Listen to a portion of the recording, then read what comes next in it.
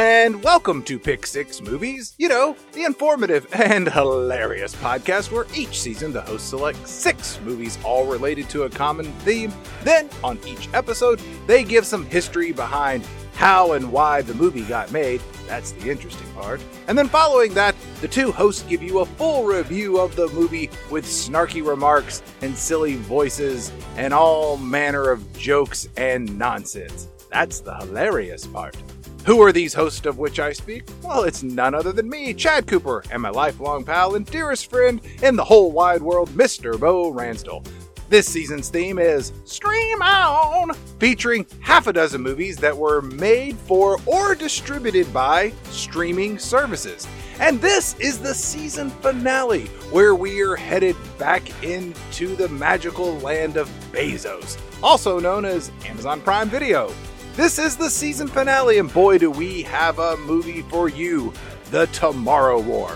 It's got time travel and big name stars like Chris Pratt from Jurassic World and the Guardians of the Galaxy movies, and who else is in here? Oh, J.K. Simmons from those Sam Raimi Spider-Man movies, and he's also the voice of the Peanut M&M. See, I told you this podcast was informative. What else is in this movie? We got some time travel, and there's plot holes. There's thin character development. There's, an over-reliance on mid-tier computer graphics. It's a real mess. It's perfect for us. Speaking of time travel, let's not waste any more time and get Mr. Bo Ransdell in here to fill our heads with more interesting bits of tid. Then I'll be back in just a few minutes to share my thoughts on this, the season finale of season 23. Bo, get in here and do that thing that you do oh so well.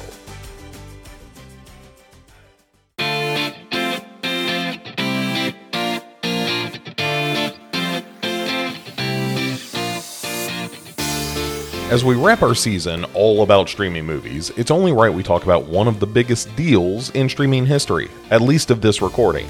It used to be that releasing something straight to video was a mark of inferior quality. Nobody expected The Land Before Time 2: The Great Valley Adventure to be a big hit when it was in production, and nobody in the making of the movie ever expected to see it in a theater. And so, it didn't show up in a theater. There was a whole generation of straight-to-video movies when the VHS boom hit. Horror movies, schlocky action movies, animated movies, kids movies, the kind of entertainment that could be produced on the cheap, and if enough blockbusters and mom-and-pop video stores bought your movie to put on their shelves, you could turn a few bucks and make your next straight-to-video masterpiece. Sometimes, a movie would be good enough that it would make the unlikely leap from straight-to-video to theatrical. Batman Mask of the Phantasm, a feature-length spin-off of the very well-regarded Batman the Animated Series, is a fine example. While the movie was being made, Warner Brothers had such confidence in the quality of the movie, they threw it in theaters, where it was critically well-received, but the box office was fairly unimpressive. And not for nothing, but straight-to-video, like most advancements in Western civilization, was ushered in by the robust pornography industry. Like 3D and video compression, porn led the way. Without that back room with the saloon doors, we might never have had the VHS and DVD boom at all. And then came Netflix. First, it was just the old get it in the mail routine. But once again, with porn leading the charge, video compression was good enough that you could stream movies straight to your home. You didn't have to go to a video store. Heck, you didn't even have to go to your mailbox. Just plop your fat ass on the couch, hit the remote, and there was a movie. And for a while, that's all you needed. Netflix had the biggest online library of movies, and then in the 2010s, Netflix decided to start buying up movies that would only appear on their service. It would only take a couple of years before Netflix, seeing the benefit of exclusive content, decided to start making their own stuff. The first Netflix original was the show Lilyhammer, and then House of Cards in 2013. A year later, House of Cards racked up 4 Emmys and a Golden Globe. Not only was the show lucrative for Netflix, but it brought with it some honest-to-goodness credibility. A couple of years earlier, Amazon launched their Prime Video service, setting the stage for competition between the two. It began producing some of its own shows like Transparent. In 2015, HBO launched their streaming service also, Then there was YouTube TV and Apple TV Plus and Peacock and Disney Plus and Hulu and a bunch of others, some very niche, some looking to nab as many viewers as possible. To paraphrase Yoda, begun the streaming war has. In seemingly no time at all, other channels were jumping on the original content bandwagon. Sitcoms, dramas, epic period pieces, comedy specials, original movies, all in an attempt to woo viewers from an increasingly irrelevant cable and satellite package system. And then the unthinkable happened. A global pandemic. With the spread of COVID-19 and the ensuing shutdown as we all tried to figure out if this SARS variant was going to kill us all, the weakening theater system took yet another blow when all public spaces became forbidden. To quote Kurt Russell in The Thing, we were all very tired and nobody trusted anybody anymore. And Hollywood, with a bunch of movies made and waiting to be released, began to wonder if we were ever going to go back to theaters. And so they started releasing movies straight to streaming. Disney released Black Widow, a big-budget Marvel affair, along with another Disney offering, Mulan. There were a ton of indies, and some studios held back while others spewed forth remakes of The Witches and the movie Birds of Prey, a sort of sequel to all those DC Justice League movies featuring Harley Quinn. And then the studios began to see that people would pay a little more for movies still in theaters, and the weird hybrid release film was born. Some movies would launch in theaters and also day and date on a streaming platform. And now, with COVID less of a concern and people returning to theaters to see Big Blue Space Cats again, we have arrived at a newish normal, where movies hit theaters and then find their way to a streaming home in just a few weeks. The recent surprise success Megan, about a robot doll, landed in theaters in mid-January. A month later, it's on streaming and with an unrated version to boot. Sure, the big hits like your Avatars and your Top Gun will linger in theaters before landing on streaming, but it's the exception rather than the rule. And a weird inverse has happened, where a Netflix original like Rian Johnson's Knives Out sequel, Glass Onion, hit theaters a couple of weeks before it premieres on Netflix to take a nibble at some of those big screen dollars before it finds its home in permanence on Netflix. In short, everything right now is a great big streaming mess. Theaters are relying on big-budget blockbusters and special events to keep afloat, while an ever-expanding library of streaming services have realized that ludicrous spending to woo viewers is threatening their bottom lines in some pretty serious ways. How will all this shake out? Who knows? Maybe the big-budget straight-to-streaming movie is done, and we've arrived in a place where the big Marvel movies and epic adventures are theatrical, and the smaller indie-style movies are all streaming. Or maybe theaters will finally go belly up and it's all streaming. Or maybe these streaming services start consolidating into big packages, and maybe they add a live component, and they begin to deliver those live and on-demand packages via cable to your home. I'm no streaming psychic, but I am fascinated by the contortions of an industry trying to figure out what it is now, after the golden era of movies appears to have waned. And while this writhing and coiling like a wounded snake happens before our glazed eyes, we can turn our attention to one of the bigger budgeted movies to hit one of these streaming platforms. Of course, I'm talking about The Tomorrow War, the Chris Pratt sci-fi action-adventure epic. So how the hell did this thing end up as an Amazon original film instead of being a fancy pants Hollywood release? I'm so glad you asked, faceless listener. Originally, the movie was called Ghost Draft, and the movie was in development at Paramount for several years. Way back in 2019, Chris Pratt signed on, having been labeled an honest-to-goodness movie star after his work in the Lego Movie and Guardians of the Galaxy and Jurassic World. And in terms of quality, I guess 2 out of 3 ain't bad. And he was a solid pick. He's charming, he's got some comedy chops, he was all jacked up with a Marvel movie body, so why not place him at the center of your action movie? Also, he slated to produce this movie. And Chris McKay was going to direct his first live-action feature after doing well with the Lego Batman movie. He had also worked on Moral Orel and Robot Chicken as well. The original script from writer Zach Dean was pitched as a grim tale of a man drafted to fight a war 30 years in the future, where the fate of humanity relies on his ability to correct the mistakes of the past. Also, all the soldiers that get sent back to the future, their blood is poisoned with this toxin so that when the aliens kill and eat them, the aliens die. That sounds pretty okay. But Paramount decided that this original version of the script was a little too heavy and dramatic, and have you seen how much these fluffier Marvel movies are making? So how about we lighten up, Francis, and we make the whole thing a little jokier and more family-friendly. And after Chris Pratt signed on and the director was confirmed, the cast was rounded out by some great character actors, including Sam Richardson and Betty Gilpin and J.K. Simmons, among others. In November of 2019, Paramount announced the name Ghost Draft would be changing to The Tomorrow War. It was largely agreed that this was a move to appease the Chinese market, who were pretty quick to ban movies with ghosts and zombies right there in the title on account of not believing in an afterlife from a state-sponsored point of view. Artist Ken Bartholomew was tapped to work on the creature designs for the film. Bartholomew had done work on the recent Godzilla movies and The Maze Runner, Thor Love and Thunder, Detective Pikachu, among other stuff. He was the one who came up with the spike shooting tentacles, and I quite liked the design, if not necessarily the CGI execution at all the times. In developing the creature design, they looked at rhinoceros and hippopotamus skin. They studied cheetahs and leopards for the way their joints allowed them to run quickly. They looked at snakes for their ability to unhinge their jaws. They looked at marine predators, and insects were part of the research. Quote, "Shark eyes were my inspiration for their eyes because there's something very eerie about black shark eyes," said Ken Bartholomew. The creature's front arms are based on a praying mantis claws, and the back plates resemble the shell of a grasshopper. So it's a weird amalgamation of all of these things, a lot of predators and insects, and it all comes together in what I think is a pretty interesting way. The movie was filmed in 2019 in Georgia, filling in for Miami and Iceland for the later parts of the film.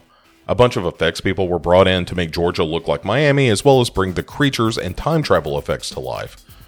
All told, the budget landed somewhere around $200 million. The original theatrical release date of the movie was Christmas Day 2020. You might remember that Christmas as the one where we all thought we were going to die, and so The Tomorrow War was not released on Christmas Day, but was instead slated for release in late July of 2021. Only things weren't a ton better then. So with a big movie in the can and nowhere to go with it, Paramount made a deal with Amazon to purchase the movie for their service for $200 million, roughly what the movie cost to make. Not a bad deal for Paramount, who got to unload this turkey. And the movie did get a theatrical release in China after all, where it pulled in a little less than $20 million. When it landed on Amazon, it was an unquestionable hit in terms of viewership. It was the most watched original for the streamer at the time, and it garnered billions and billions of watched minutes, which is how they measure these things, I guess. That feels like a lot of minutes to be watching The Tomorrow War, but what do I know? Anyways, these critics were mostly middling on the movie, much like the audience who watched those billions of minutes. They aggregate recommend percentages from viewers, and for Tomorrow War is about 53%, which was still 10% higher than the usual fare. That also doesn't seem great, but what do I know? I just watch movies and complain about it on the internet. And to prove how little I know, word of a sequel has been buzzing for a while, since July of 2021. The original cast, at least the ones who weren't eaten, are all slated to return, along with director Chris McKay. Given the state of things in streamers these days, that might have been canned, but the success of The Tomorrow War on Amazon might still make it a reality. It might even woo some Paramount bigwig to put the sequel in theaters, which would be a strange turn of events for a movie that had to go to streaming because of a pandemic to generate a sequel that's got to go to theaters because the streamers aren't doing so well. We live in interesting times, my friends. The critical response, however, suggested the movie was a routine, lazy, uninspired movie with some good performances and not much else to recommend it. IGN's review hews closest to my own in calling it, quote, supremely stupid sci-fi. But am I alone in this evaluation? Could my partner in Time Crime, Chad Cooper, have something to say that might make me wind back the clock to reevaluate this clunky and overly long alien encounter? Why, there's only one way to find out. Let's get Chad in here and zap ourselves into a discussion of the movie. Ladies and gentlemen, soldiers in white spikes, it's 2021's The Tomorrow War.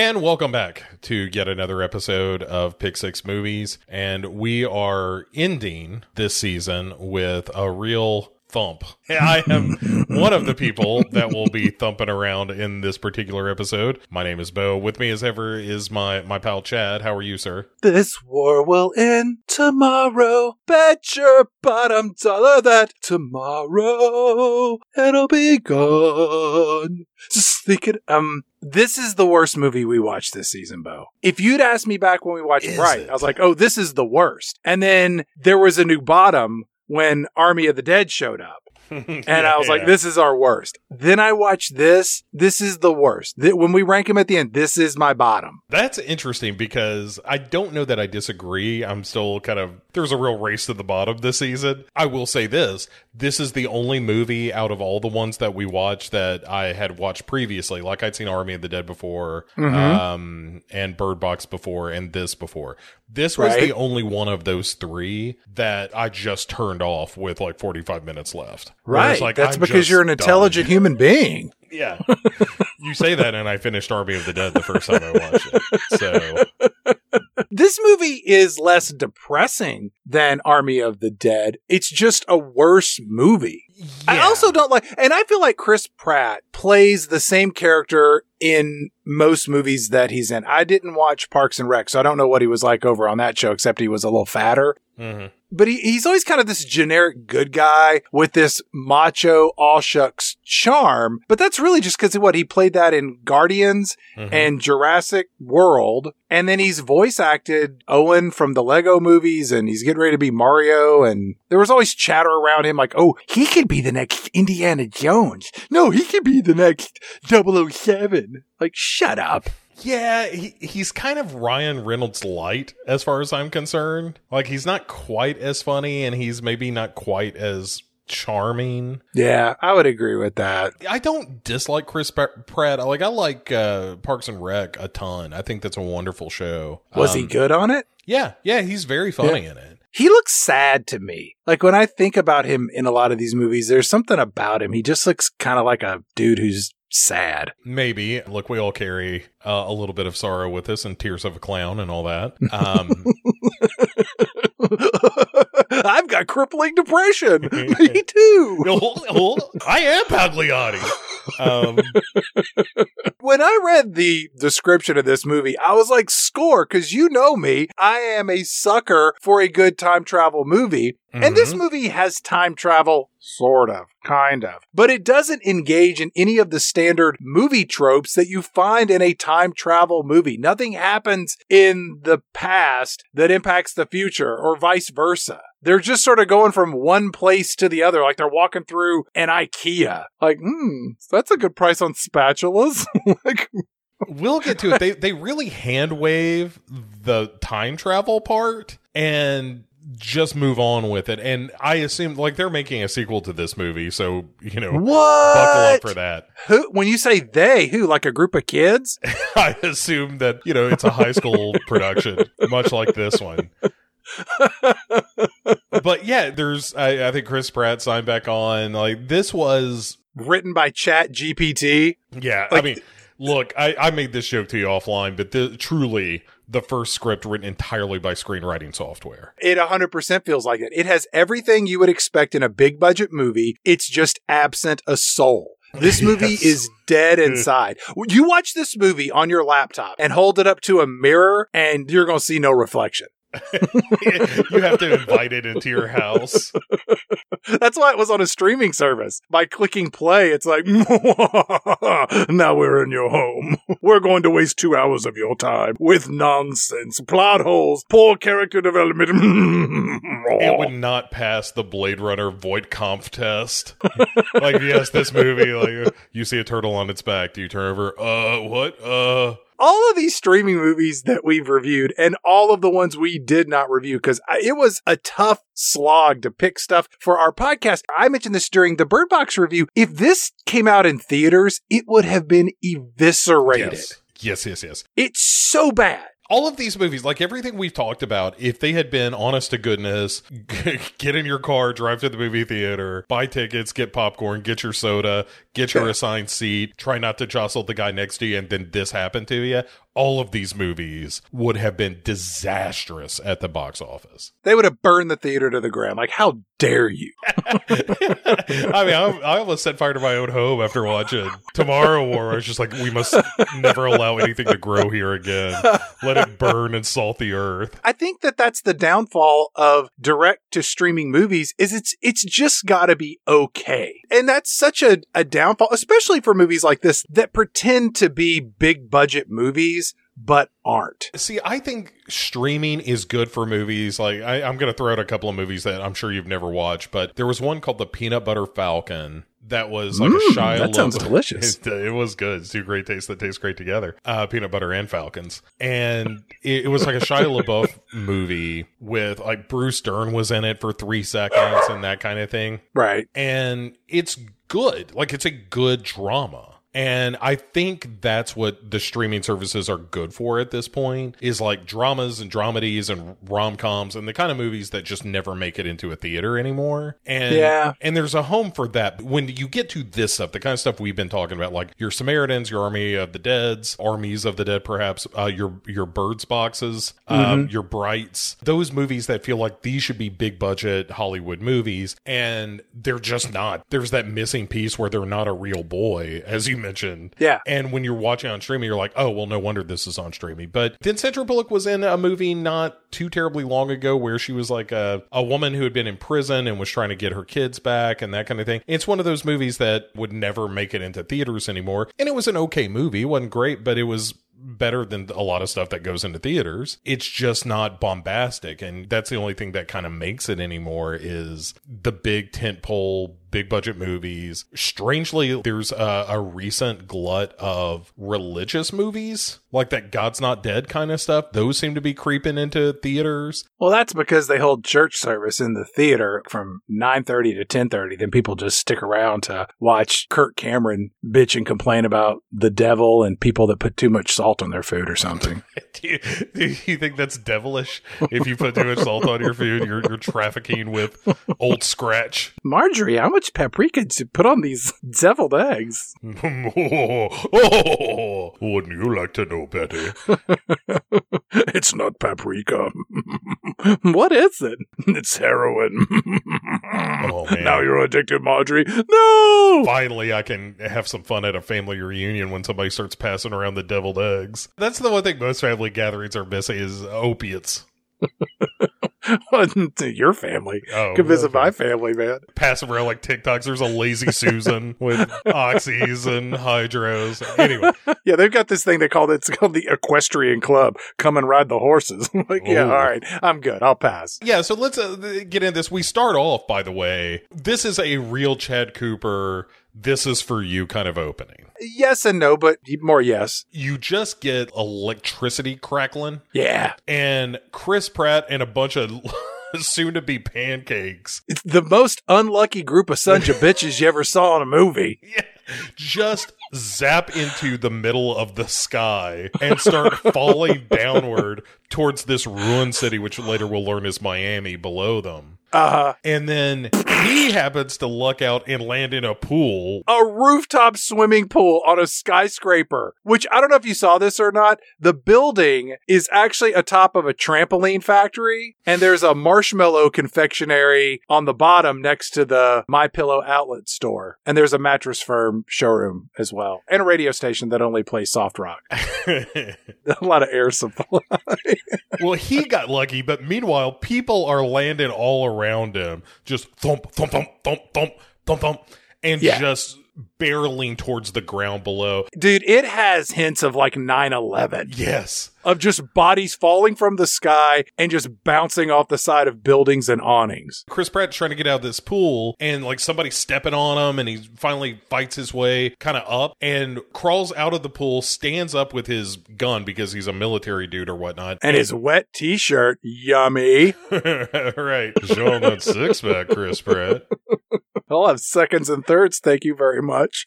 And he looks around at like this ruined city. He cocks his gun, goes to black. Then you get the title card 28 years earlier. And you're like, well, hello, movie.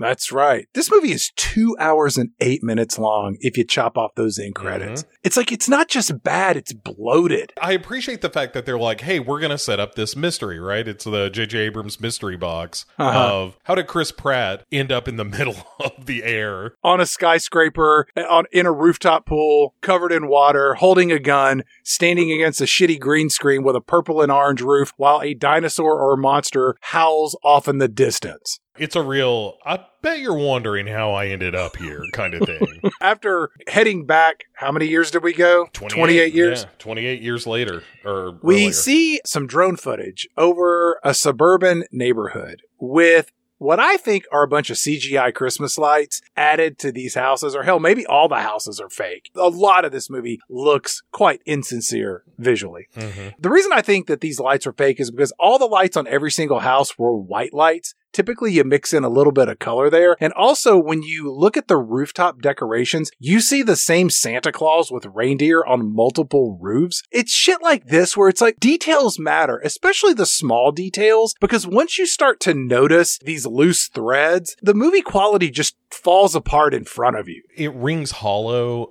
up to and including all the effects work. It reminds me of this thing. There's a video game company that does nothing but scenery. It's a tool that you can kind of plug into whatever video game engine, graphics engine you're using to make your game. And it just auto-populates whatever landscape you have with whatever trees you select. And it, you know, randomly generates the trees and the branches and leaves and all that stuff. All right. And that's how this feels. Yes. Where it's just like, oh, there is no craft to any of this. It is just, oh, here's this CGI house and here are some CGI lights and we plug those two things together and then next house. You know, that there's nothing, for lack of a better word, there's nothing like artisanal about the creation of this movie. And it's a real bummer because there are glimpses of a good movie in this movie, which I know you've got your, how do we make this movie less worse? Yeah. Waiting in the wings. So I'll leave that there. But even this like opening scene, like Chris Pratt's driving home and he's on a job interview. Dude, look, for those of you out there looking for work, Chris Pratt's character gives a masterclass in how not to get a job. Like if you're enjoying a healthy state of unemployment, just do this. Step one. During the job interview, be on your phone with earbuds and just kind of pop out of your car and walk across the street carrying 2 clanking bottles of Jack Daniels and a cardboard box full of wine. And as he walks into his house, out on his front lawn is this 14-foot tall inflatable Krampus, which, Bo, yes, I did see if this was a real thing. It is, and I'm having one delivered to your house very soon. Nice. When you're on a job interview, you should be in a controlled environment, assuming you want to get the job. Someplace quiet where your hands are not full of whiskey bottles and a case of Pinot Grigio. You can hear him in the background saying like, hey, Ted, grab the pizza. Yeah, no, I've got all the booze. Hey, no, I'm on an interview. I'm trying to get a job interview. It's not a radio interview. Like normally, hold on a sec, he asked me something. I got to pay attention. Then, Bo, he walks into his house where his wife and their precocious daughter, they are hosting a Christmas party that is on the same level as that birthday party that Robin Williams threw for his kid in Doubtfire just before Sally Field rightfully bounced his ass out on the street. The only thing missing from this party is barnyard animals to make it more of an unbelievable movie party. And Chris Pratt is still on this job interview phone call. Yeah, and he's kind of giving a little bit of an exposition dump that should have been on the resume. Yeah, I'm currently a biology teacher. I was also a squad leader in Iraq. Hang on, I'm arriving home at my daughter's Christmas/birthday party or something. It's anyway. Yeah. I'm gonna eat all your tuna, Santa, baby. No. It's not a sex thing. Also, when I was in the Army, I worked in a research lab. Yeah. I knew I was never going to be a career guy. Why? Because people told me that all the time. Yeah. I went to Cal State. Yeah. That's what I do. He goes into this party and he just starts shouting out to his daughter, whose name is Muri. He's like, where's Muri? And she comes over and she waves at him and he starts making hee-haw jackass noises.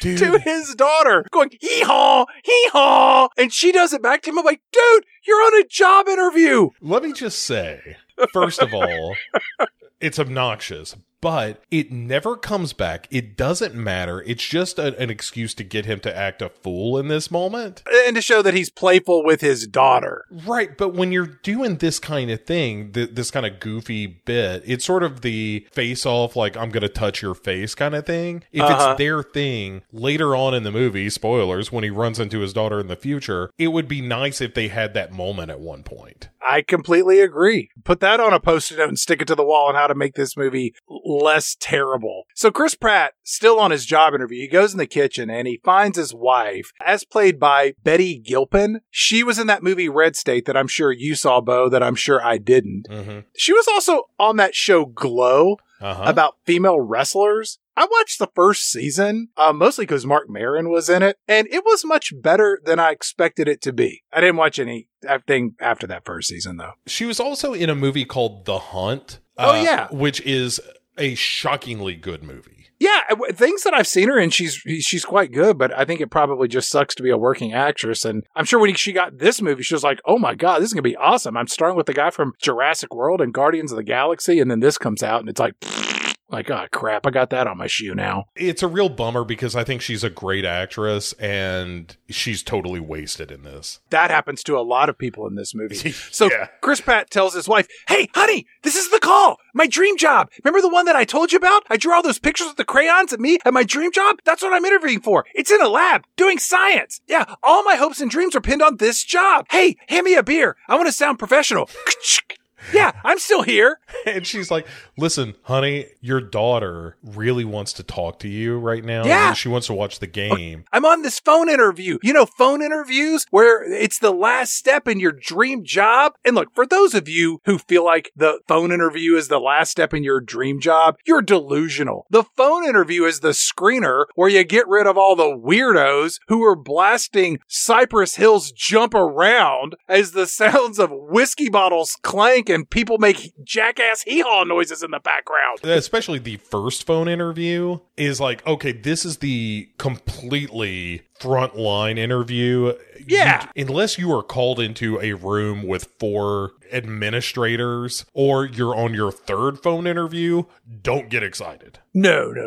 But he's like, honey, this is really it. I'm finally going to do lab work. I'm finally going to make something of myself instead of just being a stupid husband and father. And that's stupid. He looks down and there's an envelope. It's a Christmas card to their family. And again, he's still in this job interview. And he's like, what the fuck is this? A Christmas card from my father? Fuck him. This goes straight in the trash. I don't even care if there's a check in it. I'm not even going to open it. You know what? Hey, honey, give me a beer. I'm going to go outside and finish up this job interview and get my dream job. I think the garbage trucks are going to be rolling by really loudly in just a couple of minutes. So he heads outside. He's slugging down a cold one during this job interview. 100% drinking a beer on the job interview. That is actually happening in this movie.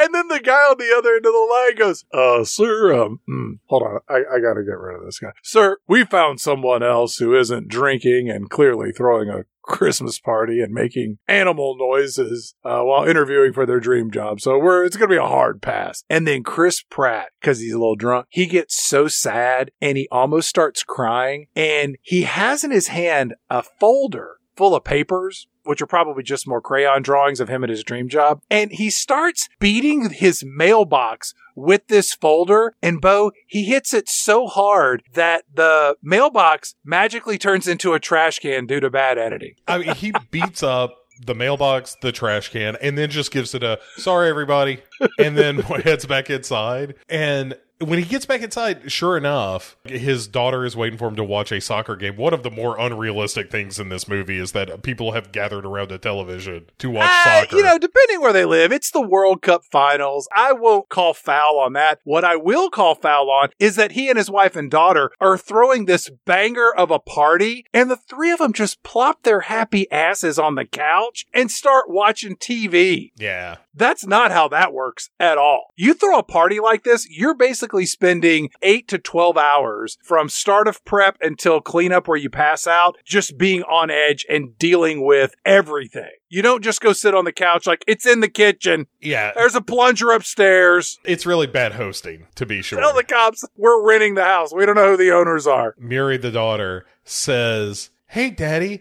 did you know that Selma Walksman discovered that tuberculosis vaccine with the worms and a bunch of dirt and poop. And he's just like, that's great, honey. Listen, I just lost my dream job, and your little anecdote about the tuberculosis vaccine is doing nothing for me, okay? But I will tell you this, you can be anything that you want on one condition. You have to do what nobody else is willing to do if you want to be the best. So how about we shut up and watch this soccer game? Yeah, these guys are the best. They do whatever you have to do to be the best in the world. And he's drinking as he's talking to her. You have to do what no one else is willing to do. And I was like, this sounds like someone who's planning to execute a lot of people with guns. Yeah, this is a real family annihilator moment here where, like, if I'm Betty Gilpin in this scene, I gotta be like, honey, I want you to pack your things. We're gonna go stay at my mom's for a couple of days. Honey, you call us when you've worked this out. Yeah, best case scenario, Chris Pratt drunkenly screams at everyone to get the hell out of his house with a gun in his hand. Worst case scenario, the coroner just wields his body out on a stretcher, ruining Christmas for everyone.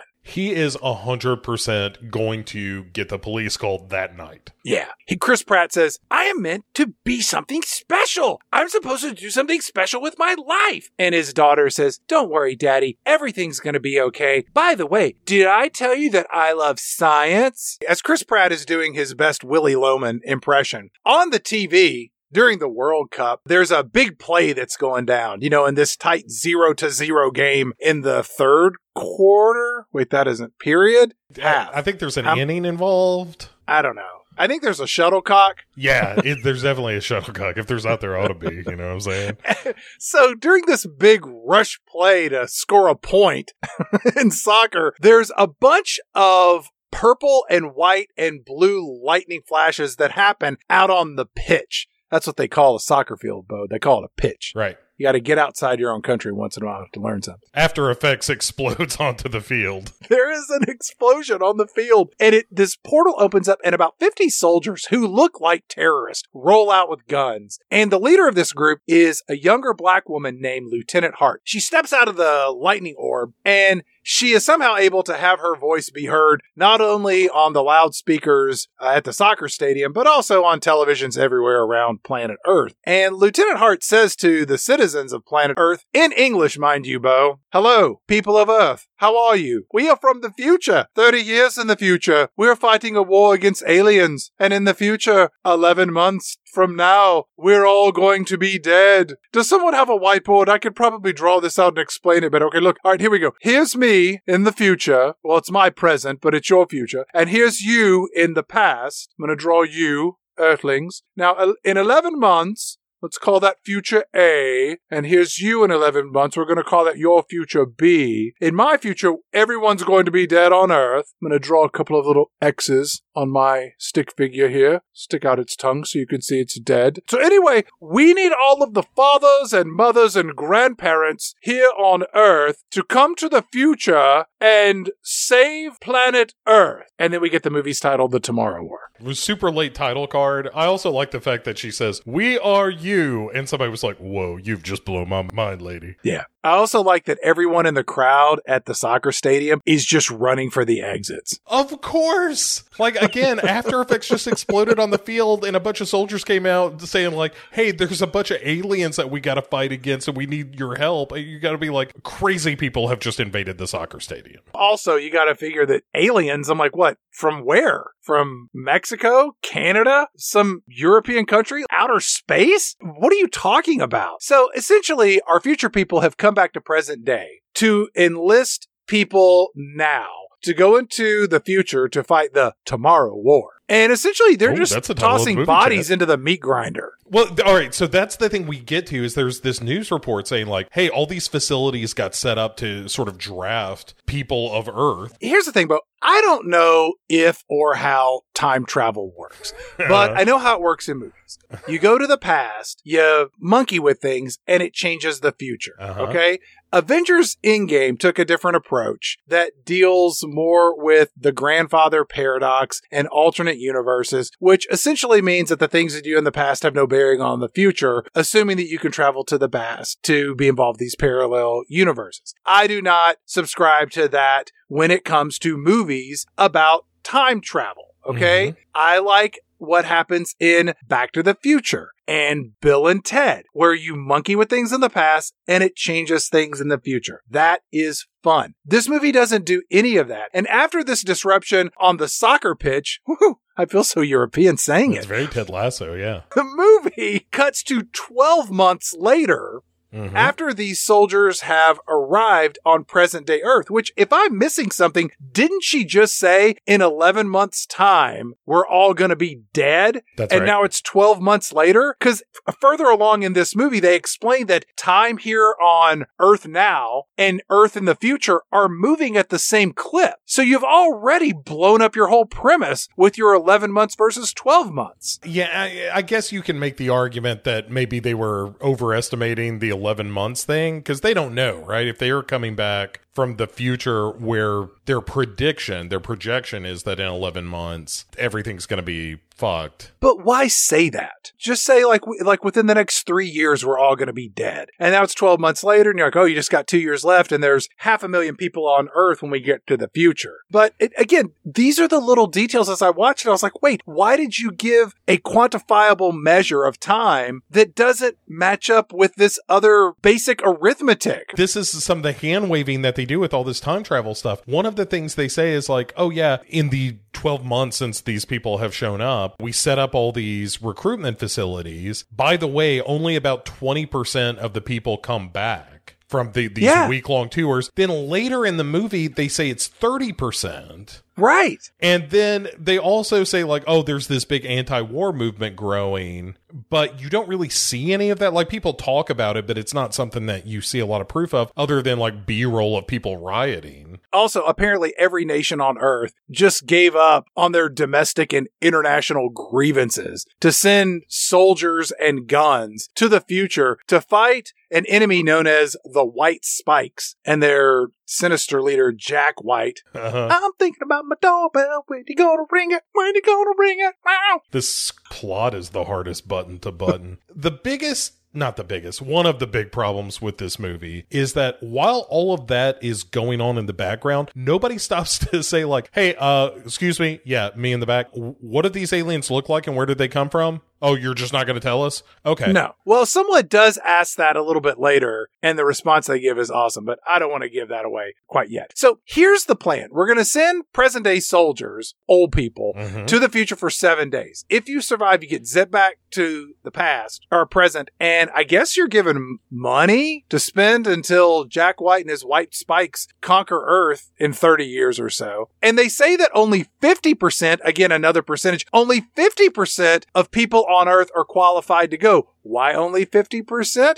They don't they kind of sort of explain it because they say they can only send middle-aged to elderly people to fight in this war because sending young people would not make them available to get killed in the future. They kind of dance around this paradox effect to where people going to the future have to be people that are already dead. Right. And they don't want to send young people because they might bump into each other and then faint. Like Marty McFly's mom in Back to the Future 2. Sam Richardson and Chris Pratt, and you know, we might as well say this now because it comes up in just a couple of minutes, but they work out like, oh, if you can only send people who are going to die into the future so that you don't meet yourself in the future, they can only send people back who haven't been born yet at that time. They explain this in a quick conversation, but none of it really matters because the movie doesn't touch on any of the impact of time travel in any meaningful way. It's a real shrug and because science fiction. Yeah, that's pretty much it. So back at the Pratt household, Murray, she's having a panic attack because she doesn't want her dad to get drafted and killed by aliens. And then to calm this little girl down, Chris Pratt peppers Murray with questions about how the body turns oxygen into CO2. And I was like, this kid is 100%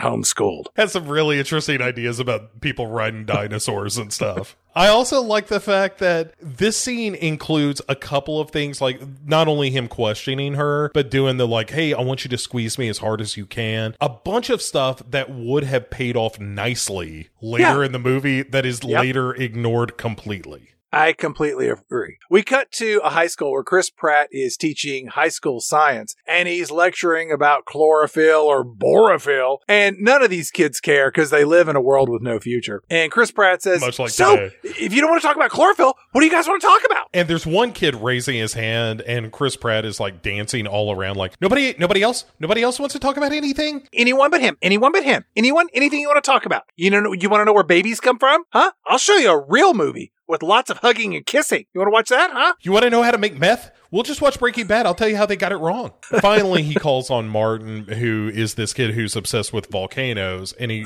refers to it. It's nature's fury, guy. The one thing I know everything about is volcanoes. If anybody in this movie ever needs to know something about volcanoes, Martin is your go-to guy for all things volcano-ish. Mm-hmm. If a plot point like that comes up, point that plot point at yours truly, Martin, volcano expert extraordinaire. Right, you might as well just say like, I'll see everybody in the third act. See you later. Chris Pratt keeps asking like, guys, I don't get it. What's going on? Why is everybody so glum, chums? I like this androgynous kid who uses all the pronouns on any given day, on any given hour, just to keep you on your toes. And this kid says, what's the point of any of this? School, college, anything? We're all gonna be dead in 30 years. And Jack White and his white spikes destroy all of us with their heavy percussion-laden alien attacks. And then the whole class is like, yeah, the future sucks. And then Chris Pratt, their high school science teacher, he sets them straight, Bo. He says, hey, we can't stop inventing. The world needs inventors. And then his phone buzzes and he shows it to the camera.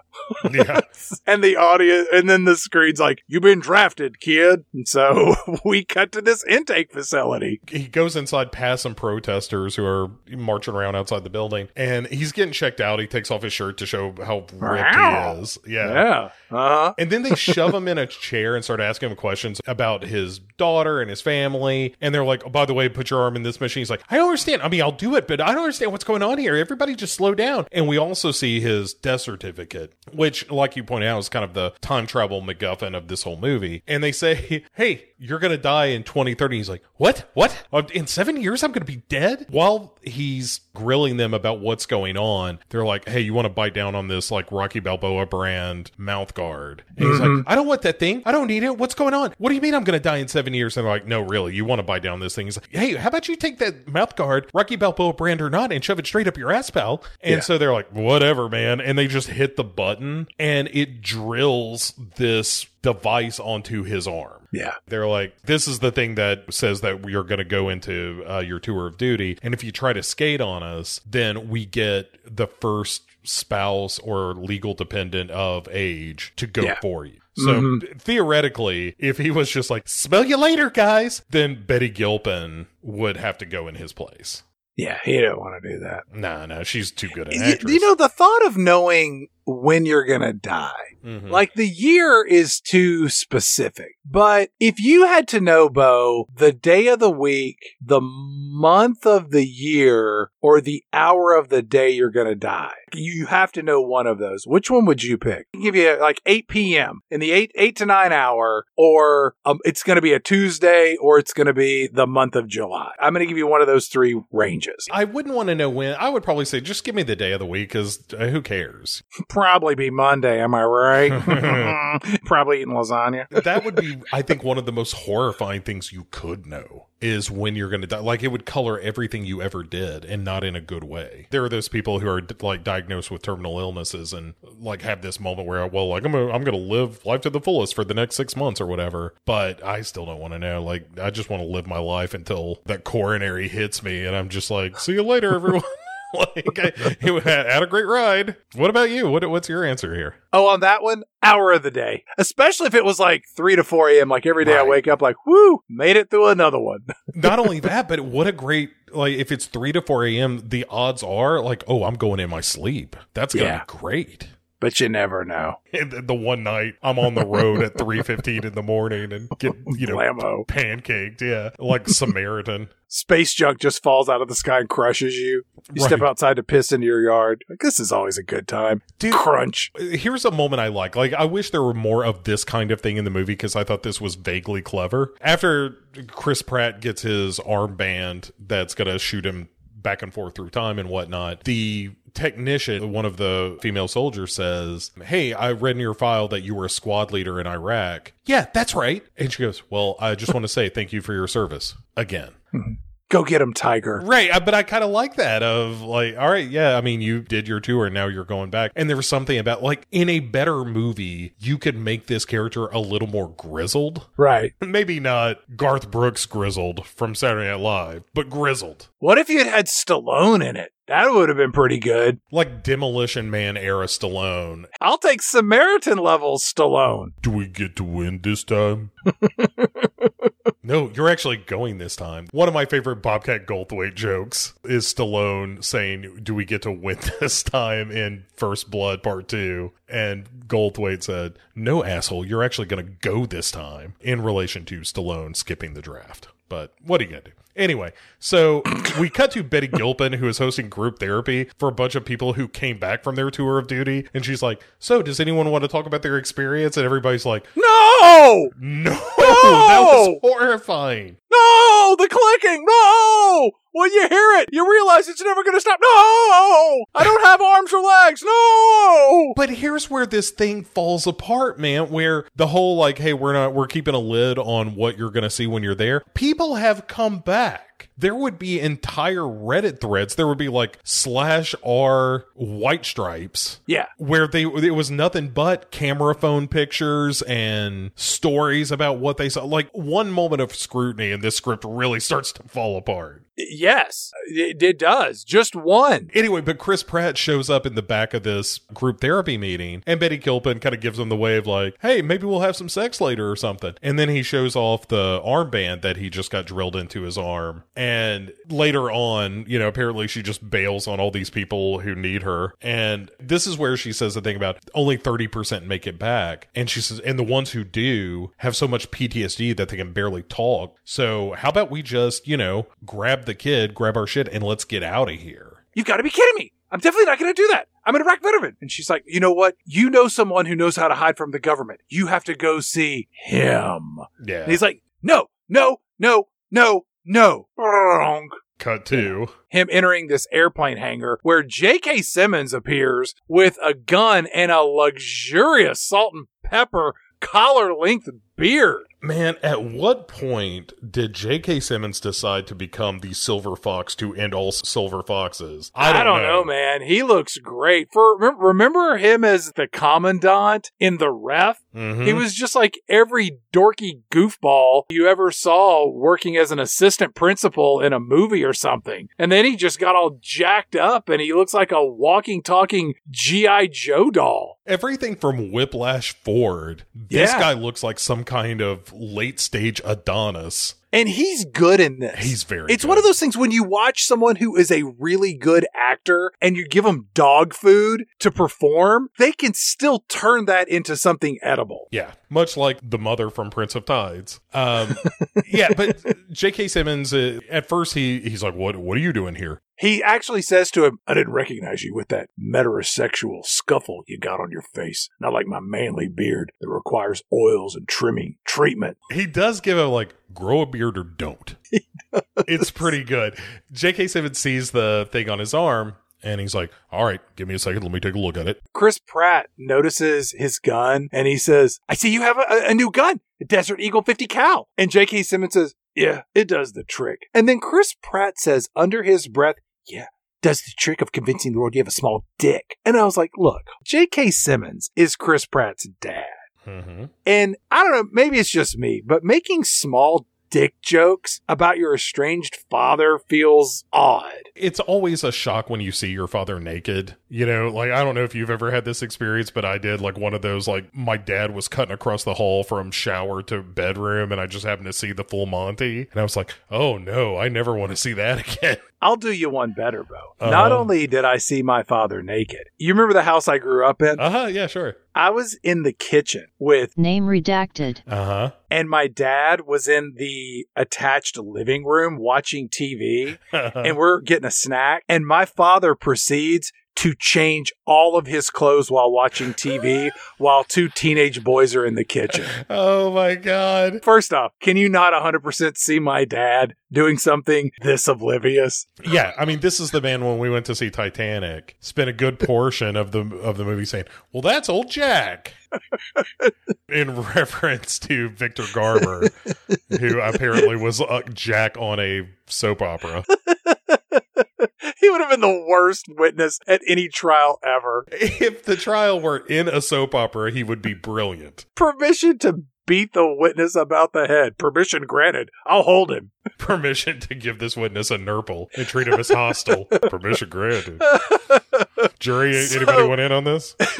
Anyway, but so, yeah, J.K. Simmons identifies this thing. He's like, well, this is a C model. Hang on, let me get a couple of special tools. And Chris Pratt is like, yeah, I came to you because you're an engineer and you were the only person I knew who had a healthy disdain for the government and no discernible income, so I knew you had to be doing something like this. And J.K. Simmons is like, hang on a second, I'm just going to pour myself a scotch here while I'm working on this. Yeah, I really wish you wouldn't drink while you were doing this. Oh. It seems like it should have 100% of your attention. And J.K. Simmons says, well, I wish Stevie Nicks would show up in her birthday suit with a jar of pickles and a bottle of baby oil. And I was like, look, man, I'm not going to judge anybody's kink, but that's a very specific kink, right? Mm-hmm. And I was like, how does that play out? Is he eating the pickles? Are the pickles being inserted or both? I think he is eating the pickles off of Stevie Nicks. Is the baby oil used in combination with the pickles, or is it used on him or her? Like, I have a lot of questions about naked Stevie Nicks, bottle of pickles, and baby oil. Are they like baby gherkins? Are they full-size dill? Are they sliced? Are they spears? I gotta think it's bread and butter, man. Something a little sweet. And I think it's used in sequence, not like at the same time. First the pickles, then the baby oil. As if J.K. Simmons knows how stupid a line this is, Chris Pratt says, what is that supposed to mean? And J.K. Simmons actually says, don't worry about it. Which it feels like he should end every scene with that line. So J.K. Simmons is having his scotch. He chunks it on Chris Pratt's shirt and accuses him of wearing a wire. Right. Chris Pratt's like, do you think I would betray you like this? And he's like, look, you're the one who came in here talking about how I was a dissident from the government. Illegally removing time travel armbands, and I had no discernible means of income. J.K. Simmons not entirely wrong about this. And I think he's 100% right. And in this scene, J.K. Simmons delivers the only good bit of acting in this entire movie, where he explains to Chris Pratt how when he returned from the Vietnam War that his leaving Chris Pratt and Chris Pratt's mom was an act of sacrifice because he acknowledged his own anger and rage. And he's like, if I would have stayed, it would have been much worse. Yeah, the way he puts it is, I was dangerous. Yeah. And at this point, I was like, is this movie turning around? Is it, it seems like it's getting pretty good. Right. But then J.K. Simmons exits the movie for an hour. He is easily the best part of this movie.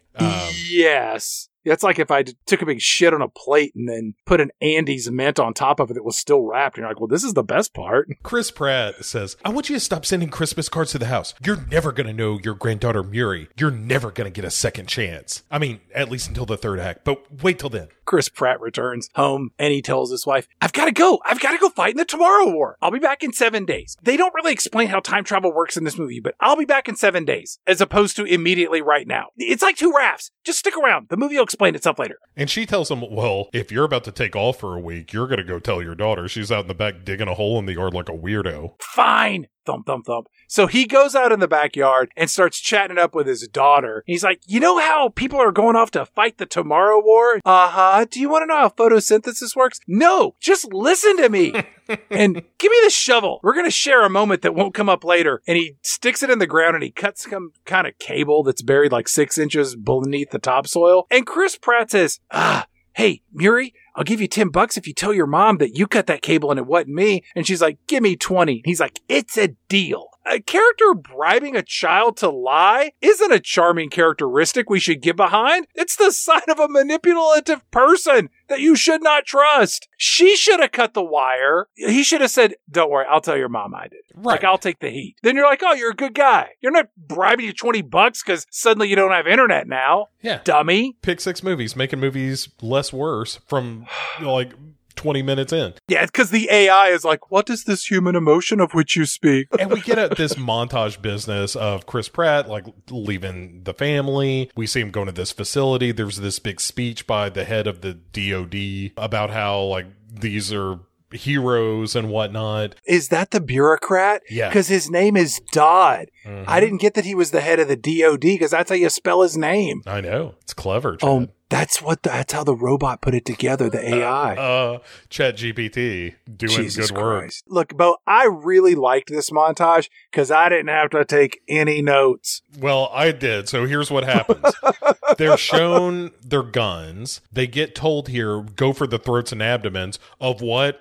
You'll find out when you get there. Uh-huh. They have to survive 7 days. Yep. And then at the tail end of this montage, we end with them all kind of standing in line listening to this speech from Dodd. And this is where we meet Charlie, who's our comic relief of the movie, played by Sam Richardson. Yes. You know what? They just told him, just riff. Totally. Like in the screenplay, it says Charlie, and then in parentheses, says funny things that are humorous to humans. And he does this whole riff about how arbitrary it is what they can and can't wear. He's like, that guy over there, he's wearing a chef's hat. That can't be right. And look at this, I'm wearing this camo jacket, but it's clearly form over function. And meanwhile, there's another dude behind him named Dorian, who is, we will find out, this guy who's been through multiple tours of the Tomorrow War and is this real badass. Marilyn Rushkub. Is that how you say her name? Yeah, Nora. Yeah. She was Chloe on the show 24. I never watched that. I know her as Gail the Snail from an episode of It's Always Sunny in Philadelphia, where she gave Danny DeVito hand stuff under the counter. Snail. They're being split up into different groups. Like, there's D Squad and R Squad. R Squad is like the research squad. And so Charlie, who works for like an R&D company that's doing environmental science and got a doctorate in earth and atmospheric science, from Georgia Tech. Boy, you did take notes. I checked out. Yeah, so that's why Charlie and Chris Pratt are kind of in this R company. You know why I didn't take notes, Bo? Because I know what's getting ready to happen. None of these characters matter. Yeah, well, that's true. I mean, they give us all of this background. They're like, oh, this is going to be important. And seriously, within 8 minutes, we pretty much never see any of these characters again. Well, Charlie is with us for most of the movie, as is Dorian. Nora does not last long. No, but Charlie doesn't stick around too long. He's only in it in Act 1, and he comes back a little bit later in Act 3. Yeah. But not much. He's kind of part of our final team, even though he doesn't really earn it. But none of that is earned, but we'll get to all that on the back end. But so this is also where like Charlie and Chris Pratt work out the whole you have to be dead in the future and the trainers haven't been born yet thing. And this is also where we get the explanation of the raft thing. The time is a river and the rafts they jump between keep moving at the same time. Also, by the way, there's this fortified sea base that is responsible for all the energy to do this time travel thing. One of the people during this sharing of exposition and information shouts out, why don't we just jump back to an earlier time in the war? And Lieutenant Hart is the woman, remember, from the soccer pitch? She's fielding these questions and she just says, yeah, it doesn't work that way. Next question. And someone's like, oh, I've got a question. Yes, you in the back. How does it work? Not that way.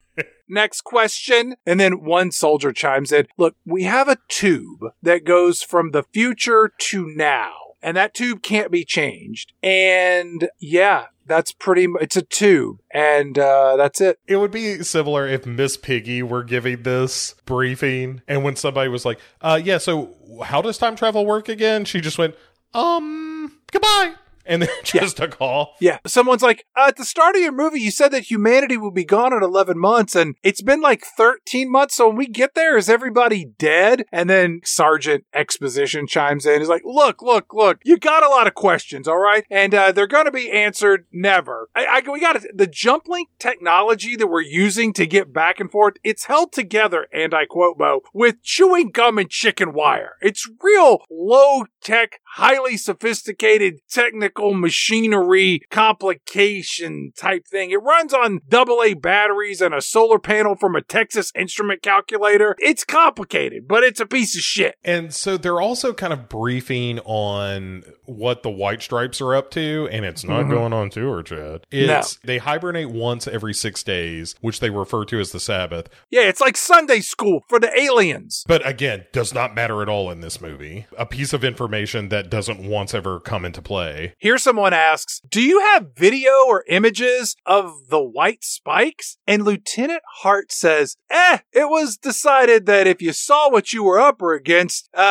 you'd probably murder all of us and not go fight in the future. We said 20-30% come back. We made that shit up. It's going to be like 2 or 3 of you that get back. So good luck, everybody. It's so stupid because, again, the word would be out. You know, this, like, people have been doing this for months now. Somebody was going to come back and be like, hey, it turns out I'm a really good artist. Let me draw you a picture of what it was that we were fighting there. It's just so stupid. Anyway, so Charlie and Chris Pratt are kind of bonding, and Charlie is telling Chris Pratt, like, hey, my wife died in the first wave. It was a real bad business. And then all of a sudden, Chad, an alarm sounds, and they gotta go. What is that? What does that sound? They go to this big staging area all lined up where electricity starts to zip zap around the perimeter of this thing. And then they just get sucked up into the air row by row. They tell them that in the future, the research lab is under attack. You need to go and get slaughtered immediately. And Chris Pratt is trying to show Charlie, like, hey, here's how you load your gun. Oh, boy, you're going to die. Real quick, the back row got sucked up. For those of you listening, pay attention. Be prepared. When you land in the future, you're going to be about 5 to 10,000 feet above the ground. But you're going to be fine. 5 to 10,000 feet above the ground. You're just tuck and roll.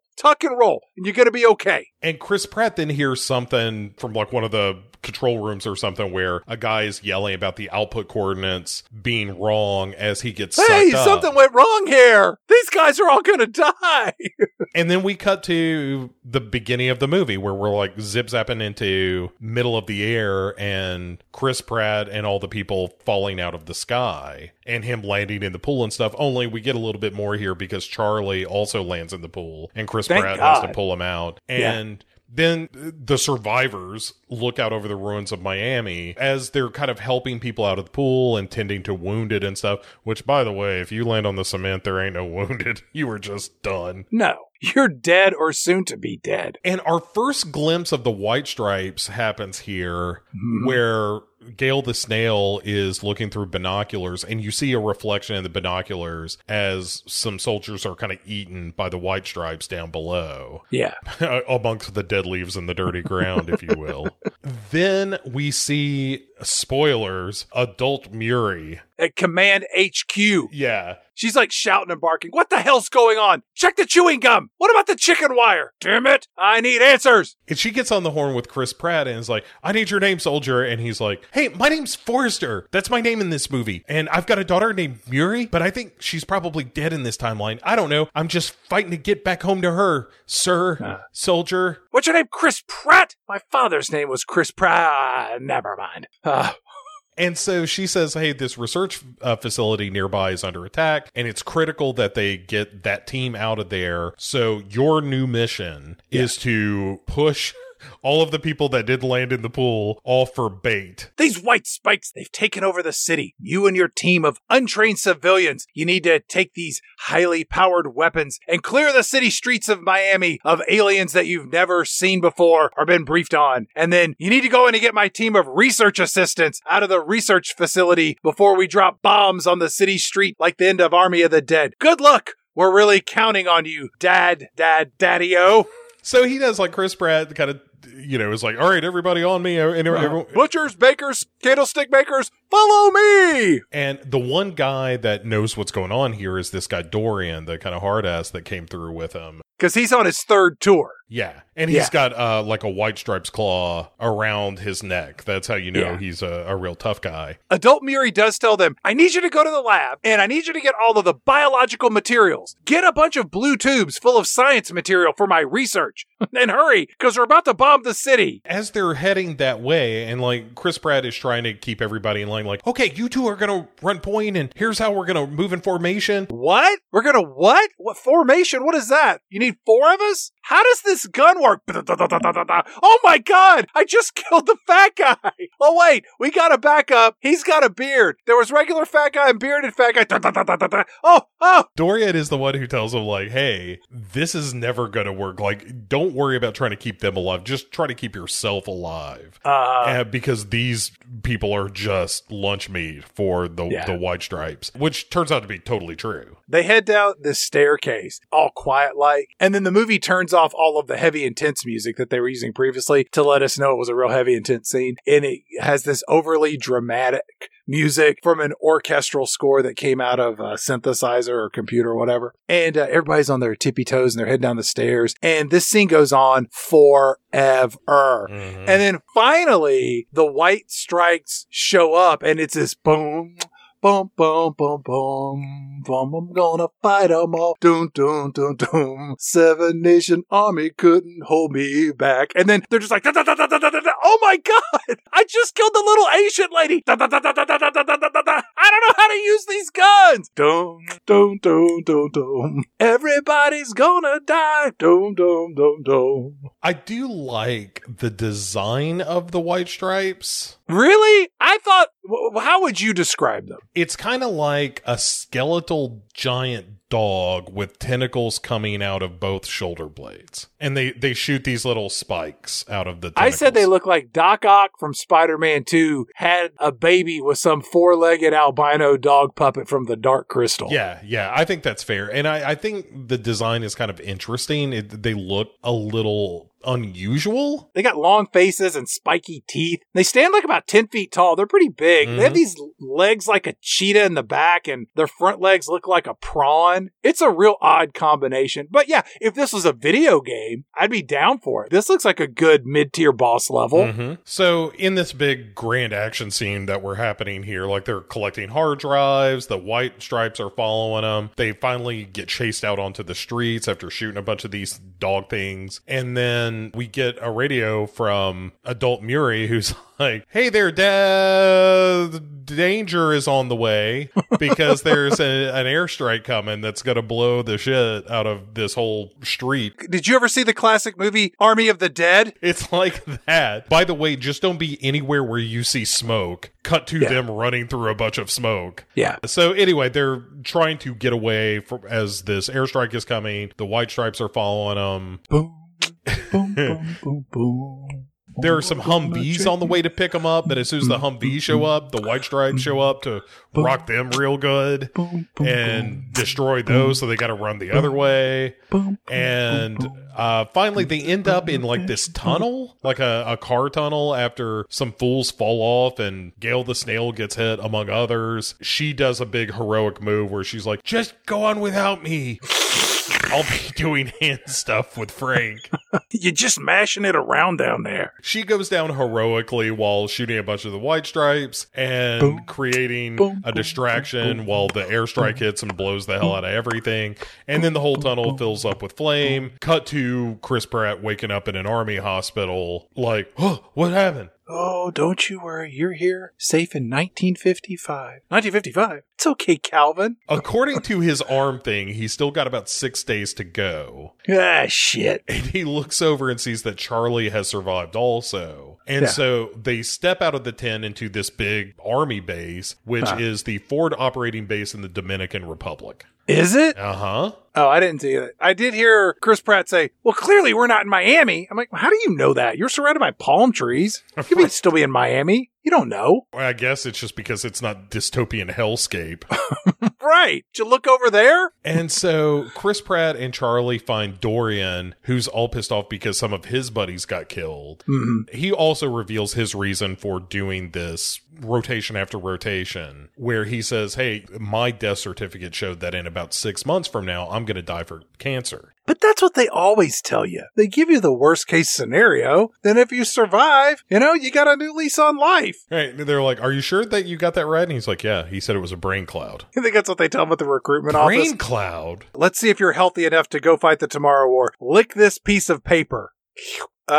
shit, you got cancer. Right. Lloyd Bridges showed up at his house and was like, you can either sit in this apartment all day or you can go fight the Tomorrow War, become a hero, live like a king, die like a man. Wine, women, and song in the most terrifying hellscape you've ever seen. You got any whiskey? I take it as a sign of great sophistication that you have not demanded to know my name. Or why I'm here.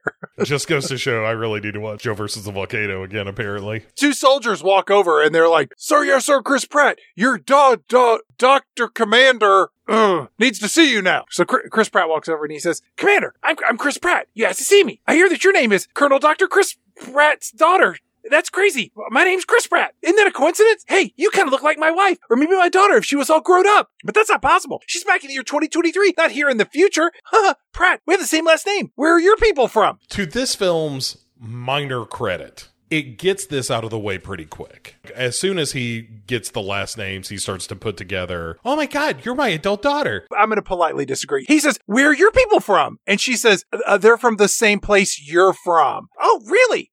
That's weird. They were from the same place, with the same last name, and you look like my wife, or maybe a grown-up version of my Like anyone who's ever seen a movie ever, when you see her in the future, you're like, oh, that's his daughter. But at least we don't play it like it's a big secret that we're going to get revealed at the end of the second act or something. That's true. Because at this point, it basically becomes the Chris Pratt and Muri show until Act 3 occurs, and then we shift our focus again. Yeah, I mean, so long Charlie and Dorian, seemingly important characters that we will not see again until the end of the movie. So Chris Pratt and Muri, they do a little walk and talk, and Muri says, I have a lot of titles. I'm a colonel. Oh, I'm the one who created the time travel wormhole that you came through. I've got a PhD in biotechnology with an emphasis on genomics and immunology from MIT. Also, we're living on borrowed time. None of this is sentimental. I didn't bring you here to reunite with you. I brought you here because I'll tell you when you need to know. He says, I'm really proud of you, Muri. And she says,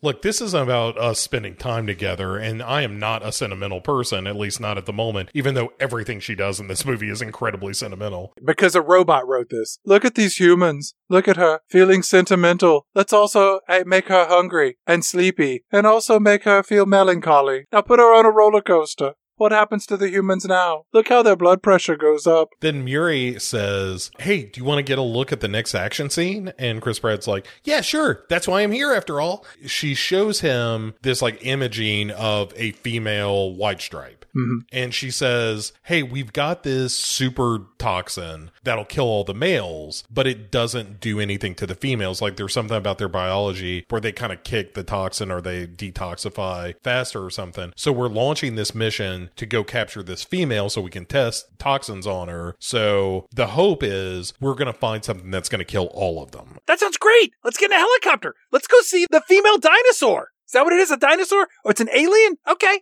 Look, I've done a lot of work with velociraptors. I think I could be a lot of help here. I worked with a Groot, too. They get in a helicopter where they see a bunch of white stripes chasing down this horse. Mm-hmm. And adult Muri says, yeah, the craziest thing is they avoided satellite detection. We think that they landed in 2048 and they just swept across the globe. We never saw them land. The thing is, they don't have a government. There's no bureaucracy. They just eat. We're food for them.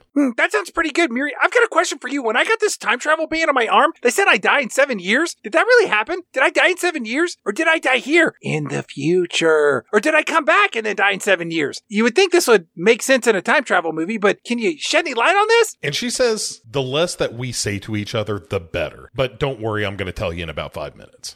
How intriguing, Bo. So they show up at this rock quarry where they got this female white stripe spike monster captured, and it's kind of sedated. And Muri, who has a PhD, and she's also a soldier of fortune and the commander of planet Earth, she rappels down into this hole that's got some human bones on the ground where the white spike female lives. Looks like something out of Land of the Lost or Conan the Barbarian. The female white spike lunges from her hole and she just starts slaughtering soldiers. And Muri decides to go down and take care of shit herself. She's a real micromanager. And she just zips down the hole and just starts flip-flopping around with a bunch of CGI acrobatic trickery. And then Chris Pratt, he's up in the helicopter. And then he sees a swarm of male white spikes coming to save the female. So he heads down into the hole with his gun. And then Chris Pratt, he shows up and with some more CGI handiwork, he saves his daughter from getting eaten. And that's That's what happens. They get this thing in a cage. It gets lifted out of the hole by a helicopter, but then they've got to run from all these males, so they steal a Jeep. And somebody's like, well, you can just get a Jeep.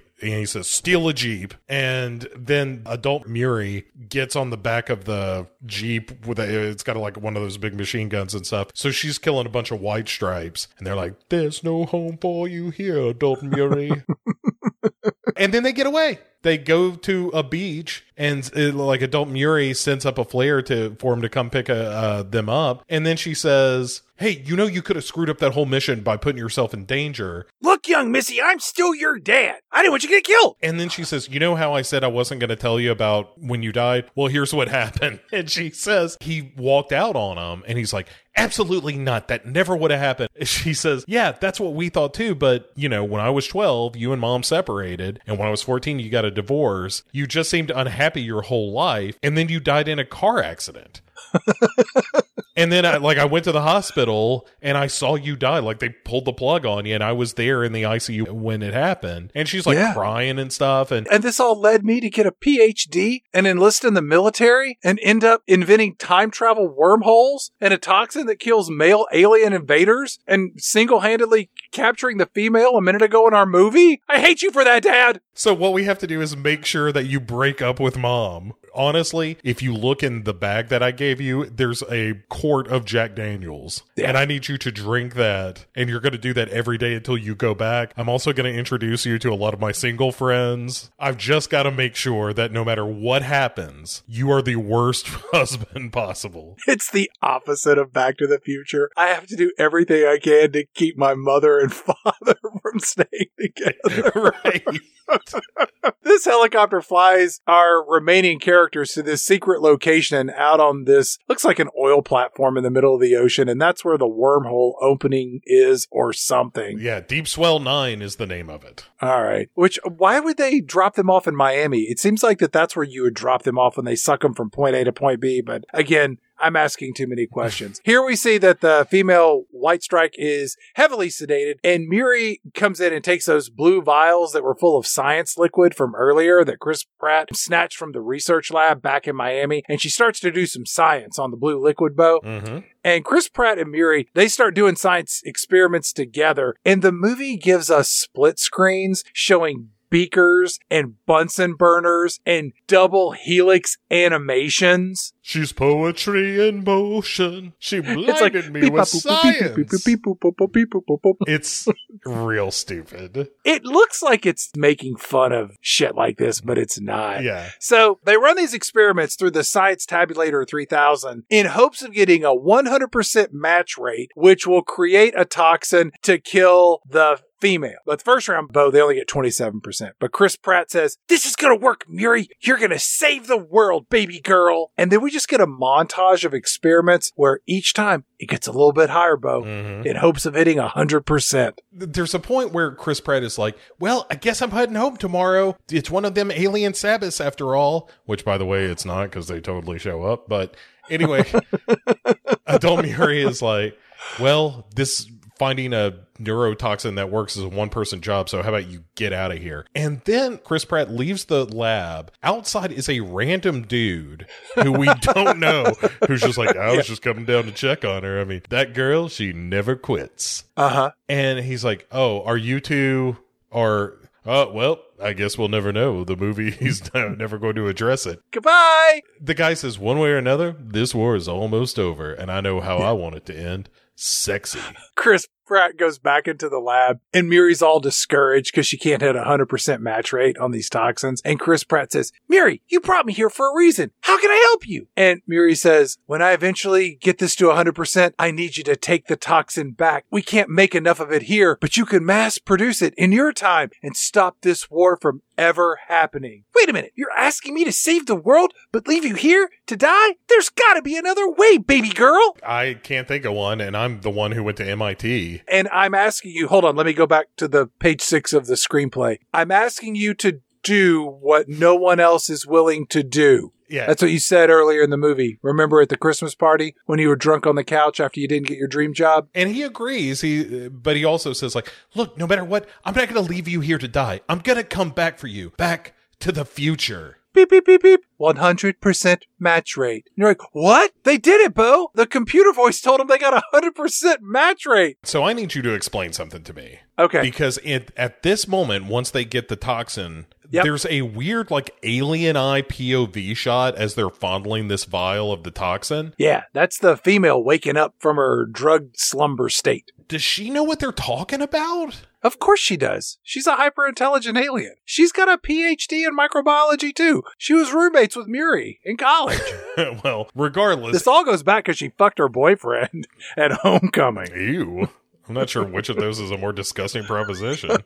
About this time, like 10,000 of these male alien monsters come to attack the fortress surrounding this secret base out in the ocean. It looks like something out of World War Z, but on water. It totally does. That's the best analogy. Muri and Chris Pratt, they strap on safety vest and they grab some laser blast guns, and we get this cheap-looking CGI battle between Chris Pratt, Muri, and the female White Spike, who gets set free by her minions that come in and like chomp chomp on her chains. The whole thing looks like something from a sci-fi original movie like Dino Croc or Sharktopus. Oh, if only the White Stripes were fighting a Sharktopus. How much of this do you want to discuss? It's this long, drawn-out, I didn't want to call it a game of cat and mouse. They're just hiding behind walls and shooting at aliens. None of it matters. None of it's thrilling. I think the thrust of it is he's got the vial of toxin. They end up on a platform together as like shit is completely falling apart at this point. They're being overrun, and she tells him, I need you to make sure that this never happens. And I just want to say how glad I am I got to see you the way I remember you when I was a kid. And then the female shows up, grabs adult Muri as she's falling. And so like Chris Pratt is holding on to his adult daughter. The female is hanging on to her. The platform starts to collapse. And he's got like 15 seconds before he gets zapped back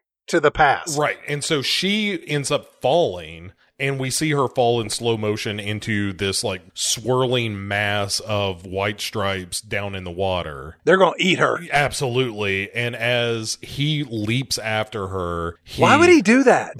Because he's terrible at this. And like, he's not saving her as she's falling into the mouths of these monsters. Right. What are you going to do? Are you able to fly? Are you Superman? Right. If so, why have you been sitting on that? Why don't you use your heat vision to kill some of these things? Maybe he just thought, this is going to look totally badass. I'm going to get zipped back to the past, falling through the air. And so that's what happens. He ends up falling onto this tarmac with the vial in his hand, all jacked up, like, and then wakes up yet again. Another scene where Chris Pratt just wakes up in a military hospital. Don't worry, you're back here in good old 1985. He says, hey, where's the vial? And they're like, you've got it, dude. We tried to take it from you and you kept smacking us. This is a toxin. We need to mass produce it and send it back to the future. And Lieutenant Hart here says, about that. The jump link with the chicken wire and the chewing gum, it's broke. Can't go back. Out of order. We put a sign up. So no zipsy zapsies. Not going to happen. And then Chris Pratt looks over and there's a cot next to him, and Charlie, was that his name? Yeah. Sam Richardson's character, our comic relief. He looks over at him and Sam Richardson stares back and he goes, hey man, I just hid. And I was like, dude, no shame in that. Like, he looks real embarrassed to confess this, but I was like, you're going to pluck me off the street, send me in the future with a high-powered weapon to fight aliens I've never seen before? Dude, I'm going to sit in a dumpster and eat garbage for 6 days and then zap me back. I'm not losing an arm and a leg for this. I absolutely would be the same way. Like, if I made it back, you'd be like, how'd you survive? Like, I found a dumpster and I was there for a week. I had enough rainwater that I could drink, and I knew that I wouldn't die not eating for a week. But hey, by the way, anybody got a cheeseburger? FYI, we are so fucked in the future. Chris Pratt, he walks out into this crowd and he's greeted by his wife. Like all these people, it's like an airport where they're waiting arrival of their loved ones. And his wife is so happy that he's returned. And Chris Pratt, he's kind of got a case of the shakes from all of his trauma, Bo. And he heads home and sees a young Muri. And she shows up. She's holding a sign that says, welcome back. I'm sure one of the letters is turned around backward or something like this. And Chris Pratt, he kneels down and hugs his daughter. And he kind of looks at her with a bit of bewilderment. And it's at this point, I would like to interrupt our conversation and talk about how Pick Six movies can make this movie less worse. Okay? Okay. There is a good movie in here. And I'm going to give you broad strokes of how to fix this shit, okay? Okay. You start the movie with what we know is the beginning of Act 2, okay? Okay. We establish adult Muri as the leader of this command group, and there's an alien invasion going on. Okay. She's not the commander, but she's in the future. She's figured out a way to open a portal to the past. And they're like, hey, look, all of our present day scientists have been killed. What if we open a portal? We go back to the past and find people that understand biological warfare, bring them here, and we'll figure out a way to kill these aliens. Okay. You with me? I'm with you so far. So now our movie cuts to present day, aka the past. Here we meet Chris Pratt, who is not an asshole, getting drunk and having job interviews on a phone. All right. You get rid of all that. And then in our movie, it is revealed that he does die in a car accident in the future. Okay. Okay. Also, you get rid of all that shit about with J.K. Simmons and him leaving him as a kid. That doesn't matter at all. Just get rid of that storyline.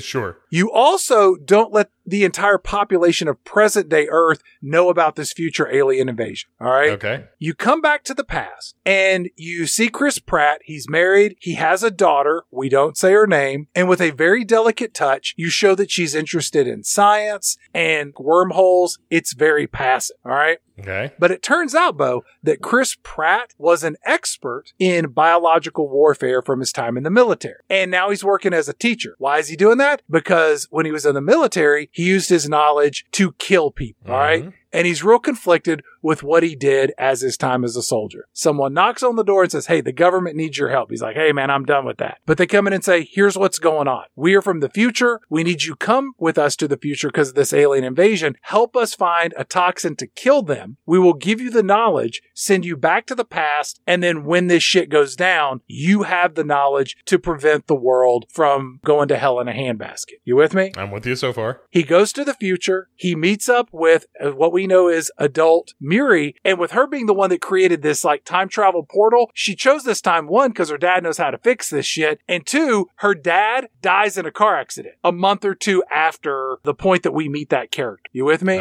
So she is intentionally going back and getting her dad, one, because he knows how to fix this shit. And two, she gets to see her dad again, right? He comes to the future. He gets the knowledge about the toxin. In the process, she dies. He goes back to present day with this information in his head, not a vial, but he knows how to fix this. And when he shows up and he sees his daughter, which is where we are in this movie now, it's much more emotional. He knows that he has to use his background in biological warfare to create this toxin to kill these aliens that they now know are under the earth, to not kill people, but to save people's lives and to save his daughter's life. And then you have a big finale where they go and they kill the aliens. All right. There was more of an emotional hook, that's for sure. That was the whole thing. And you start out to where there is a sense of redemption. He has motivation to not only save the people of Earth, but to save his daughter. He saw her as an adult. And then when all this happens at the end, he's like, you're going to grow up and live in a world that you have a future, as opposed to what I know. And again, it leans into those tropes of time travel movies that things I do in the past have an impact on things in the future. Yeah, and actually make the time travel matter. Right, because in this movie it doesn't. He just comes back and he's like, I got a tube of blue stuff, but I can't do nothing with it. And yeah, I agree. I think all of that would make this movie at least tolerable. Like you said, just give the character some emotional stakes, because that does not exist. No, not in the least. After he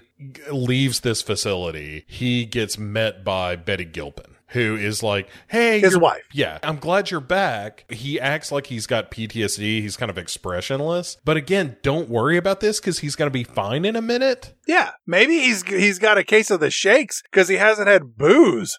Right. The plan to keep them split up is starting to work. But at home, like, child Muri again greets him at the door with this welcome back sign, and he gives her this big hug and wakes up in the middle of the night later to just stare at his daughter. Like, Betty Gilpin catches him in her bedroom just staring creepily at the daughter. What are you doing in here? I saw her in the future. I was in the future and I ran into her daughter. She's the one who creates time travel. And she's the leader of the resistance. And she's good at science. And then Betty Gilpin is like, look, I'm just so sick of being in this movie. Hey, let me give you a hint. What if the reason that you couldn't find where these ships are going to attack is because they come from outer space? Now, what if they were here already? And that's why they didn't show up like on with Rios? Jesus? Yeah, with that's Jesus. That's in the Bible.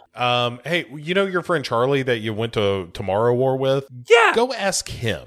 That's a good idea. You stay here and homeschool our daughter. First, he stops off and meets Dorian, who is the cancer guy who is just drinking his way into the grave, a la Nick Cage from Leaving Las Vegas. Yeah. And in a real trailer moment, Chris Pratt is like, hey, I need your help. We're going to go figure out how to kill all these aliens that we don't know exactly where they are, but we kind of think maybe they're here already. And Dorian says, look, it's too late for heroes. Look, I'm not a hero, but if I've got to save the world to save my daughter, I'm damn sure gonna do it. Do you still have that claw, by the way? And he's like, yeah, I guess they're partners now? Sure. And so then they go to Charlie because they're just rounding up the gang, getting the band back together. Right. And they put the claw under a microscope, and Charlie, aka Sam Richardson, is like, there's volcanic ash on this from China or maybe Korea. I wish we knew a volcano expert. And Chris Pratt's like, oh, God damn it. All right. I think I know one. I just hate him because he's a child and filled with knowledge. Yeah. And my job as a teacher is to make sure that my kids come out as homogenous and stupid as possible. So we got to our three heroes in the classroom talking to Martin, our dorky kid who loves volcanoes. And Martin says, the Millennium eruption took place in 946 AD and it blew volcanic ash all over the earth. Now, there's ash in this mountain in the ice of Russia. But with the melting of the polar ice caps, I would say by the year, 2040, all of this ice will be gone. And Chris Pratt says, they didn't dig their way out. They found their way out. Quick, to the Crystal Batmobile. So, and they all run over and they go talk to this bureaucrat Dodd. I still can't believe that he worked for the Department of Defense. Hey, we need to get into Russia to kill all the aliens. And Dodd's like, no. So then Sam Richardson says, we need a plane and a pilot with a luxurious beard and a bald head and like a sculpted body for an older man and an ability to teach children in a very questionable way how to play drums. Do you know anybody like that? Chris Pratt's like, do I? Yeah, so off we go to the real hero of this movie. Yeah. J.K. Simmons. Yep. And Chris Pratt, it's a scene played for laughs, but there's a moment in it I really like where Chris Pratt is like, listen, Dad, we need you to fly us into hostile territory in Russia so that we can find an alien spaceship. And we thought you were just the guy to do it. There's a throwaway joke where J.K. Simmons says, well, they always say if your children show up, they need something. And this is the moment I actually like. And I think if you had left all that other crap out, this would have been a nice moment where Chris Pratt says, Dad, I need your help. And J.K. Simmons kind of stares at him for a second and says, I'll get my coat. Yeah. And if you had left the other stuff off and just let it be that emotional beat of, I don't care what it is, I will help you, then I think it would have been better or less worse. I think that with my contrived rewriting of this script, you could keep the J.K. Simmons part of this in the film. You got to get rid of the Christmas card and him throwing it away and all that. But coming and asking him for help and then walking away of like, you know what? I don't want your help. And then here coming back as an act of, he's in a pinch. Yeah. To your point, having his father say like, I will help you because you're my son. Yeah. It certainly could have worked to give the movie another layer of just emotional caring for the audience. Why would you write into this that Chris Pratt's character left the family because he didn't like his life? Can I see that playing out? Of course. But that doesn't make us like the main character. It makes him seem like more of a shitbag. He had one bad job interview and then just decided that he was going to leave his wife somewhere down the line. Right. Yeah, it's pretty bad. Anyway, so we're almost done with this god awful. Oh yeah. So we jump in a plane and we fly to Russia to land on a snow mountain. Mm-hmm. How they landed this plane, don't worry about it. And they brought with them Lieutenant Hart from earlier in the movie on the soccer pitch and 8 snowmobiles. Yeah. Oh my God. The end of this movie is, I had checked out prior to this. As soon as the movie hit the point of like, we got to go back to this kid who's a volcano expert. That was the point where I was like, I'm done. The first time I saw it, making it through to the end of this now a couple of times, it was like, oh my God, this is even stupider than I thought. They make their way to like Tatooine and then everybody just dismounts their snowmobile. They're walking along and Chris Pratt says, hey, do you feel that? And J.K. Simmons says, I feel something electrical. And then they take a few steps and then somebody sets up this ring of explosives that blows open a crater. It's seriously like the size of 6 football pitches, Bo. It's culture. That's what I've got. Yeah, you're a real cosmopolitan. So these explosives blow up and creates entry into these ice caverns that look like something you would find in a children's science museum. Mm-hmm. You know, like an exhibit about Antarctica.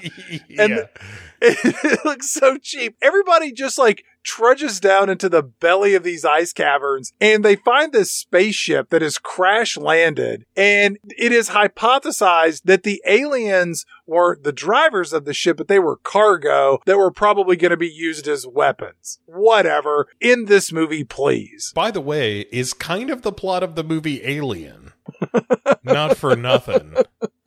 But as they go into that spaceship, they find the space jockey, I think is what he's referred to. And they're like, oh, all these aliens must have killed all the people who really were flying this spaceship. So, right. By the way, also kind of the plot of the movie The Thing. So all of our crew, they go inside the spaceship, but they leave J.K. Simmons and Charlie outside to crack jokes and make sure that they shoot and kill anything that sneaks out. And then Chris Pratt and his team of nameless soldiers, they tromp around inside. I think Lieutenant Hart's with them, and maybe that guy Dorian with cancer. He's in there. And they find this hibernation chamber filled with aliens, and they just start injecting them with the mass-produced toxin that they have. And then they start placing C4 all over the ship to blow it up. One thing that they did not anticipate, which is stupid, is that when they start injecting these aliens with this toxin, they scream and die hideously. Sure. And so all that screaming and dying hideously wakes up the others. And they're like, oh boy, we better blow this thing up.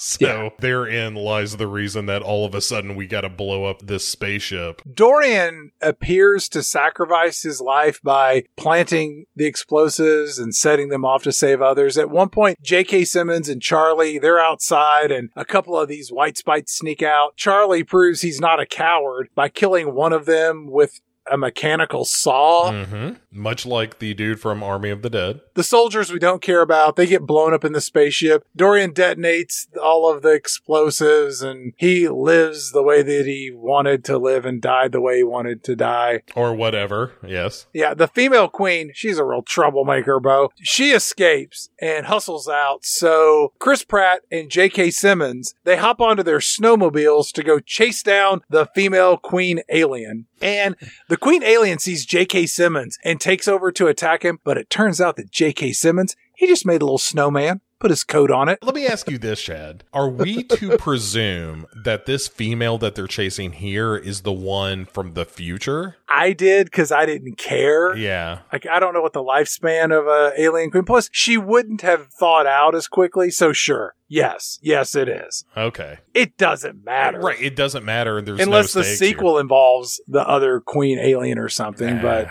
so this queen alien, she's kind of pissed off because she attacked a snowman, and she's kind of embarrassed. Sure. It's humiliating for if you're an alien. If your only job is to murder and eat, and if you get had by a snowman. If this gets out to the other aliens, you don't want to be the only one like getting had by a snowman because your buddies are like elbowing you and shit. And me, right? You're basically the kid who shit his pants in second grade, never lives that down. Did you hear? Queenie, she thought it was J.K. Simmons. It was a snowman. She can't tell the difference between J.K. Simmons and a snowman. Look at him. He's a sculpted god. Not a 3 fucking balls of snow. Yeah. You idiot. Boy, is there snow on her face, you know? The alien queen decides to make up for it and go kill J.K. Simmons. But to save his dad, Bo, Chris Pratt drives his snowmobile off of an embankment, flies through the air, and crashes into the side of this alien beast. Dude. It is unbelievably dopey. Not since Bruce Willis flew a car into a plane in that terrible Die Hard sequel have you just been like, I don't think so. I thought he drove a snowmobile into something in Die Hard too. I need to go back and listen to our episode on that. I thought that happened there. Maybe so. Anyway, I mean, this is equally dumb is the point. They fill up this alien with bullets. And then J.K. Simmons and Chris Pratt, they go cheek to cheek and they're like turning in a circle looking for the alien queen. And then she leaps from the snow and Chris Pratt stabs her with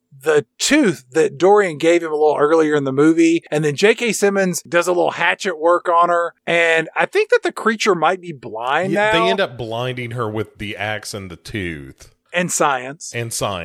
And then there's a point where they stab her. J.K. Simmons, I think, stabs her with the toxin in the arm, and she chews her arm off. That was pretty good. Yeah. Rather than melt like the others have. Right. And so even though she's blind and kind of flailing around to kill Chris Pratt and J.K. Simmons just grabs a knife, slides it over his hand, and tells Chris Pratt, like, boy, I'm sorry for everything.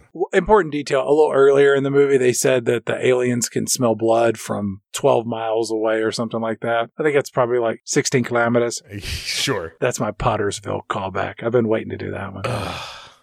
Anyway, so it starts to go for J.K. Simmons because he's going to sacrifice himself to save his son, right? A lot of people sacrificing themselves in this. Sure. Yeah, Is it the Sabbath? I think it is. Probably so.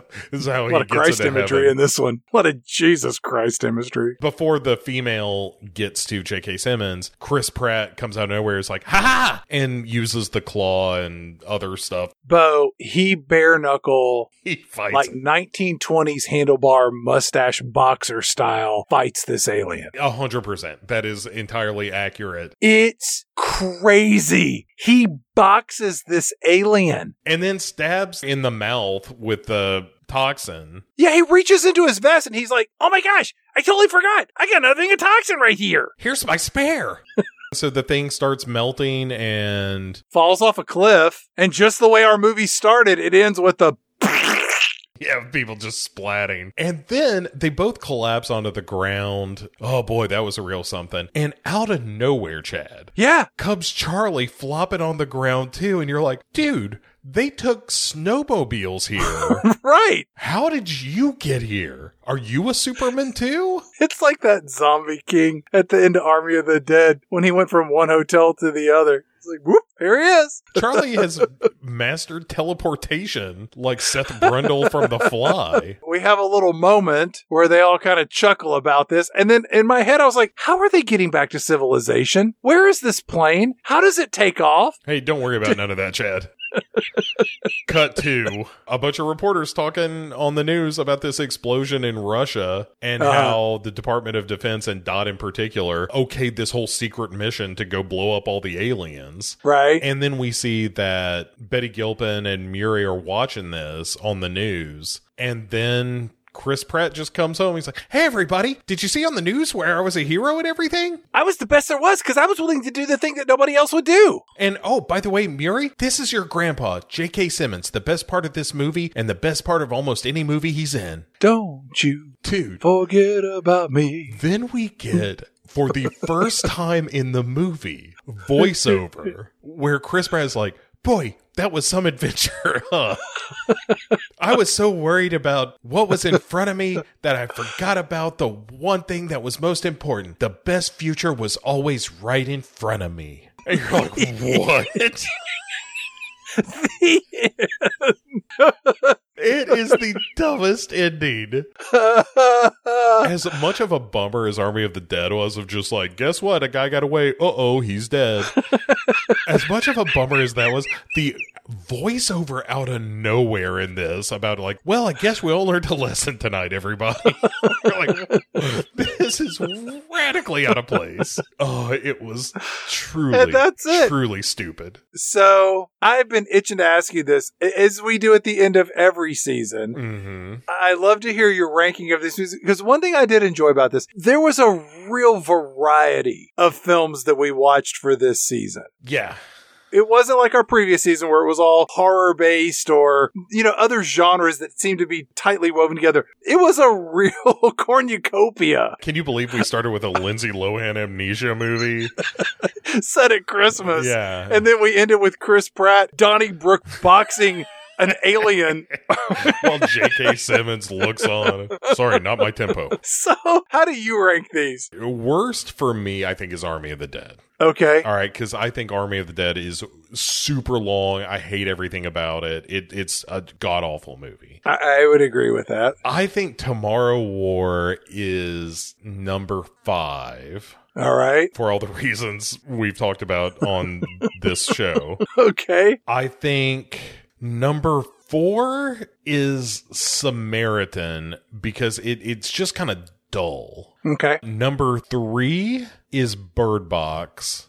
Oh, I'm so intrigued by how where 1 and 2 are going to be. My number 2 is probably gonna be Falling for Christmas. Oh, okay. Grading on the scale of all of these are terrible, Bright is the one that I at least think had interesting ideas at times and just totally shit the What bed if in the aliens execution. represented minorities in America? Yeah, but like there was some world building, and I think Joel Egerton is actually kind of good in it. Hey, look at that guy.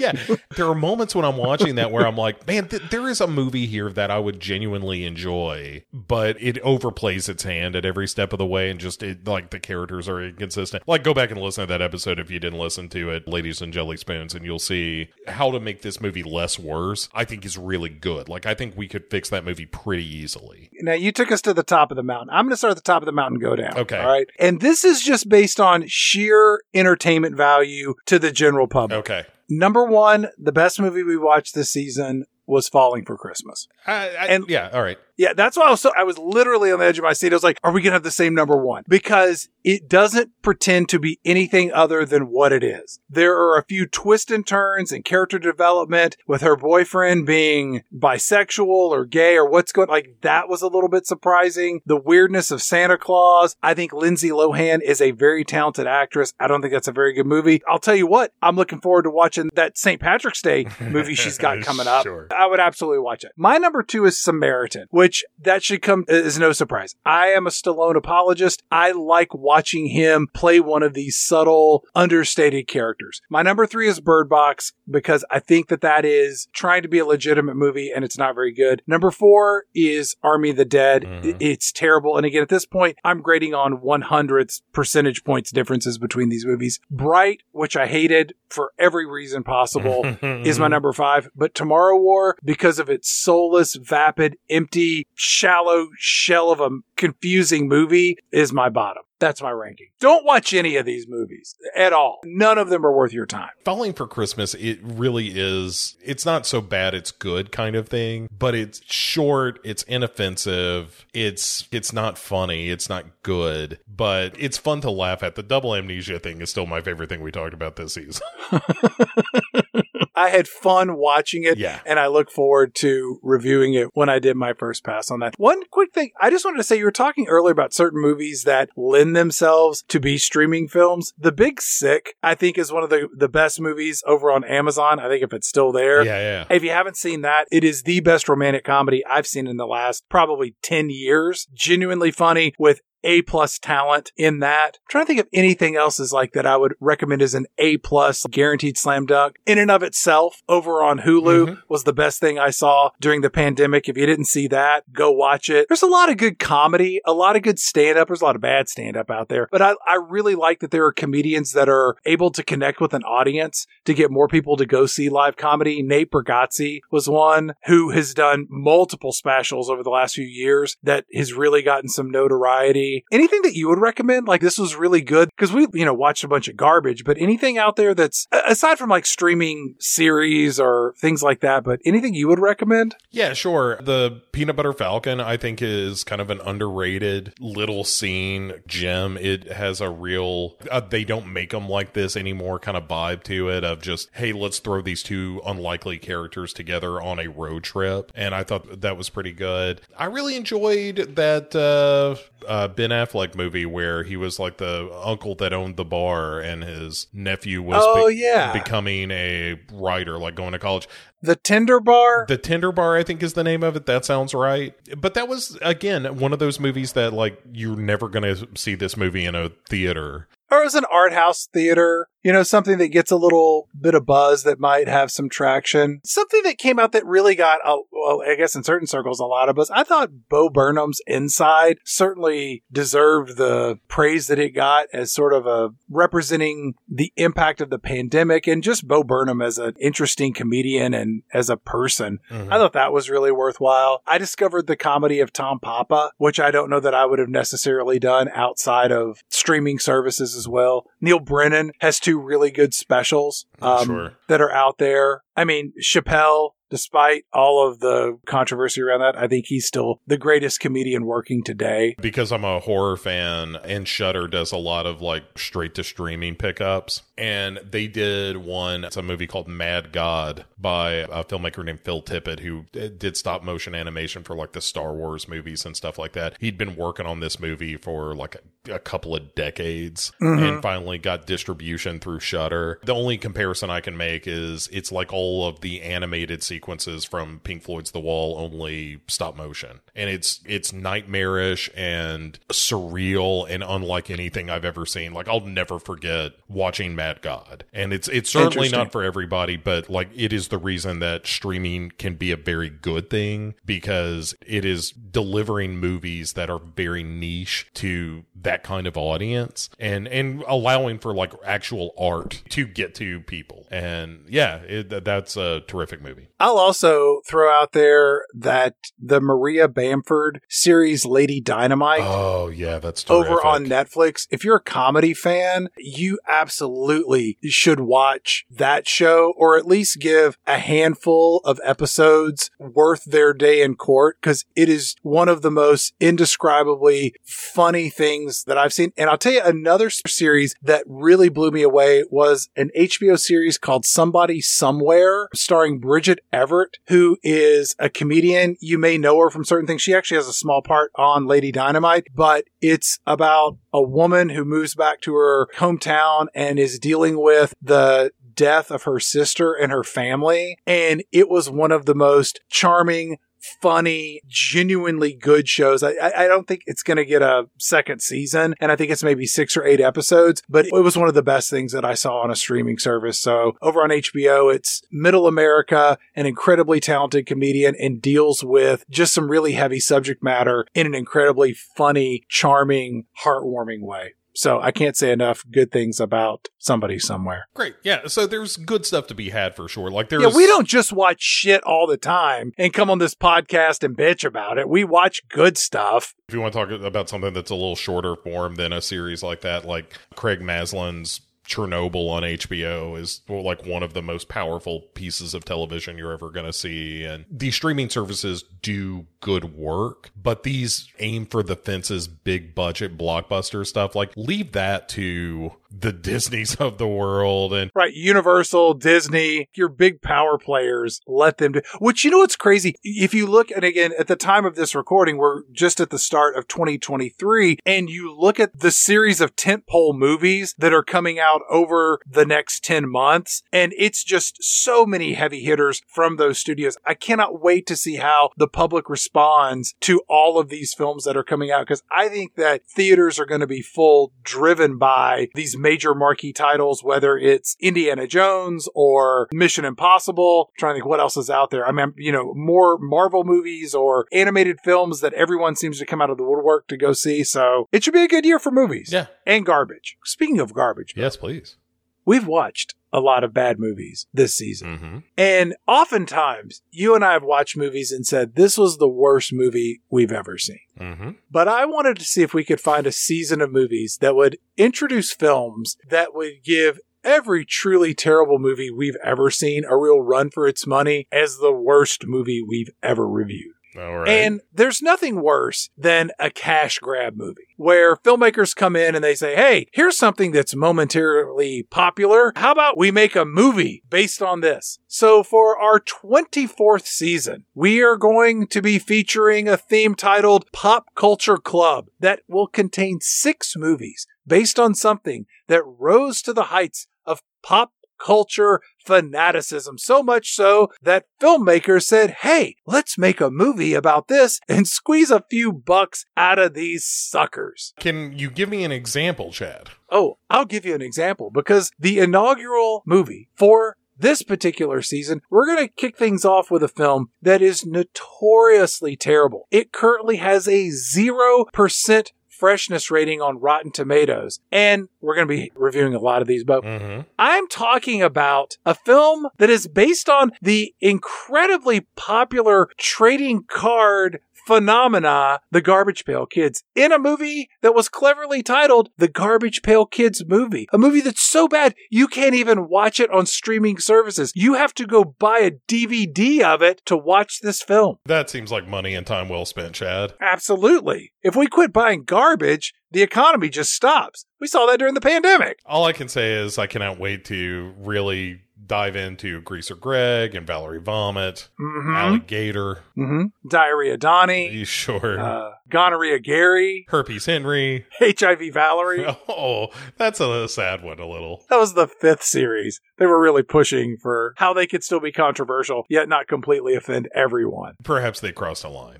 is what I will say. Racist Ralph. What are we doing here? Yeah, I don't, Yeah, we don't. Anti-Semitic Sam. Like, come on, guys. What are we doing? Nazi Ned was a bad idea. Right. Terrible. Yeah. Pedophile Pete. Ooh. Like, really, it's a certain point. You gotta stop. Why are you doing this? You're just trying to be shocking as opposed to good-natured fun like Valerie Vomit. Yeah, that sounds terrible, Chad. And it will be. So as always, like, rate, review, you can send us an email at pick6movies@gmail.com. Bo, do you have any final thoughts on the Tomorrow War? Boy, I'm sure glad to be fighting dinosaurs again. What do you mean they canceled Jurassic World? Oh, boy.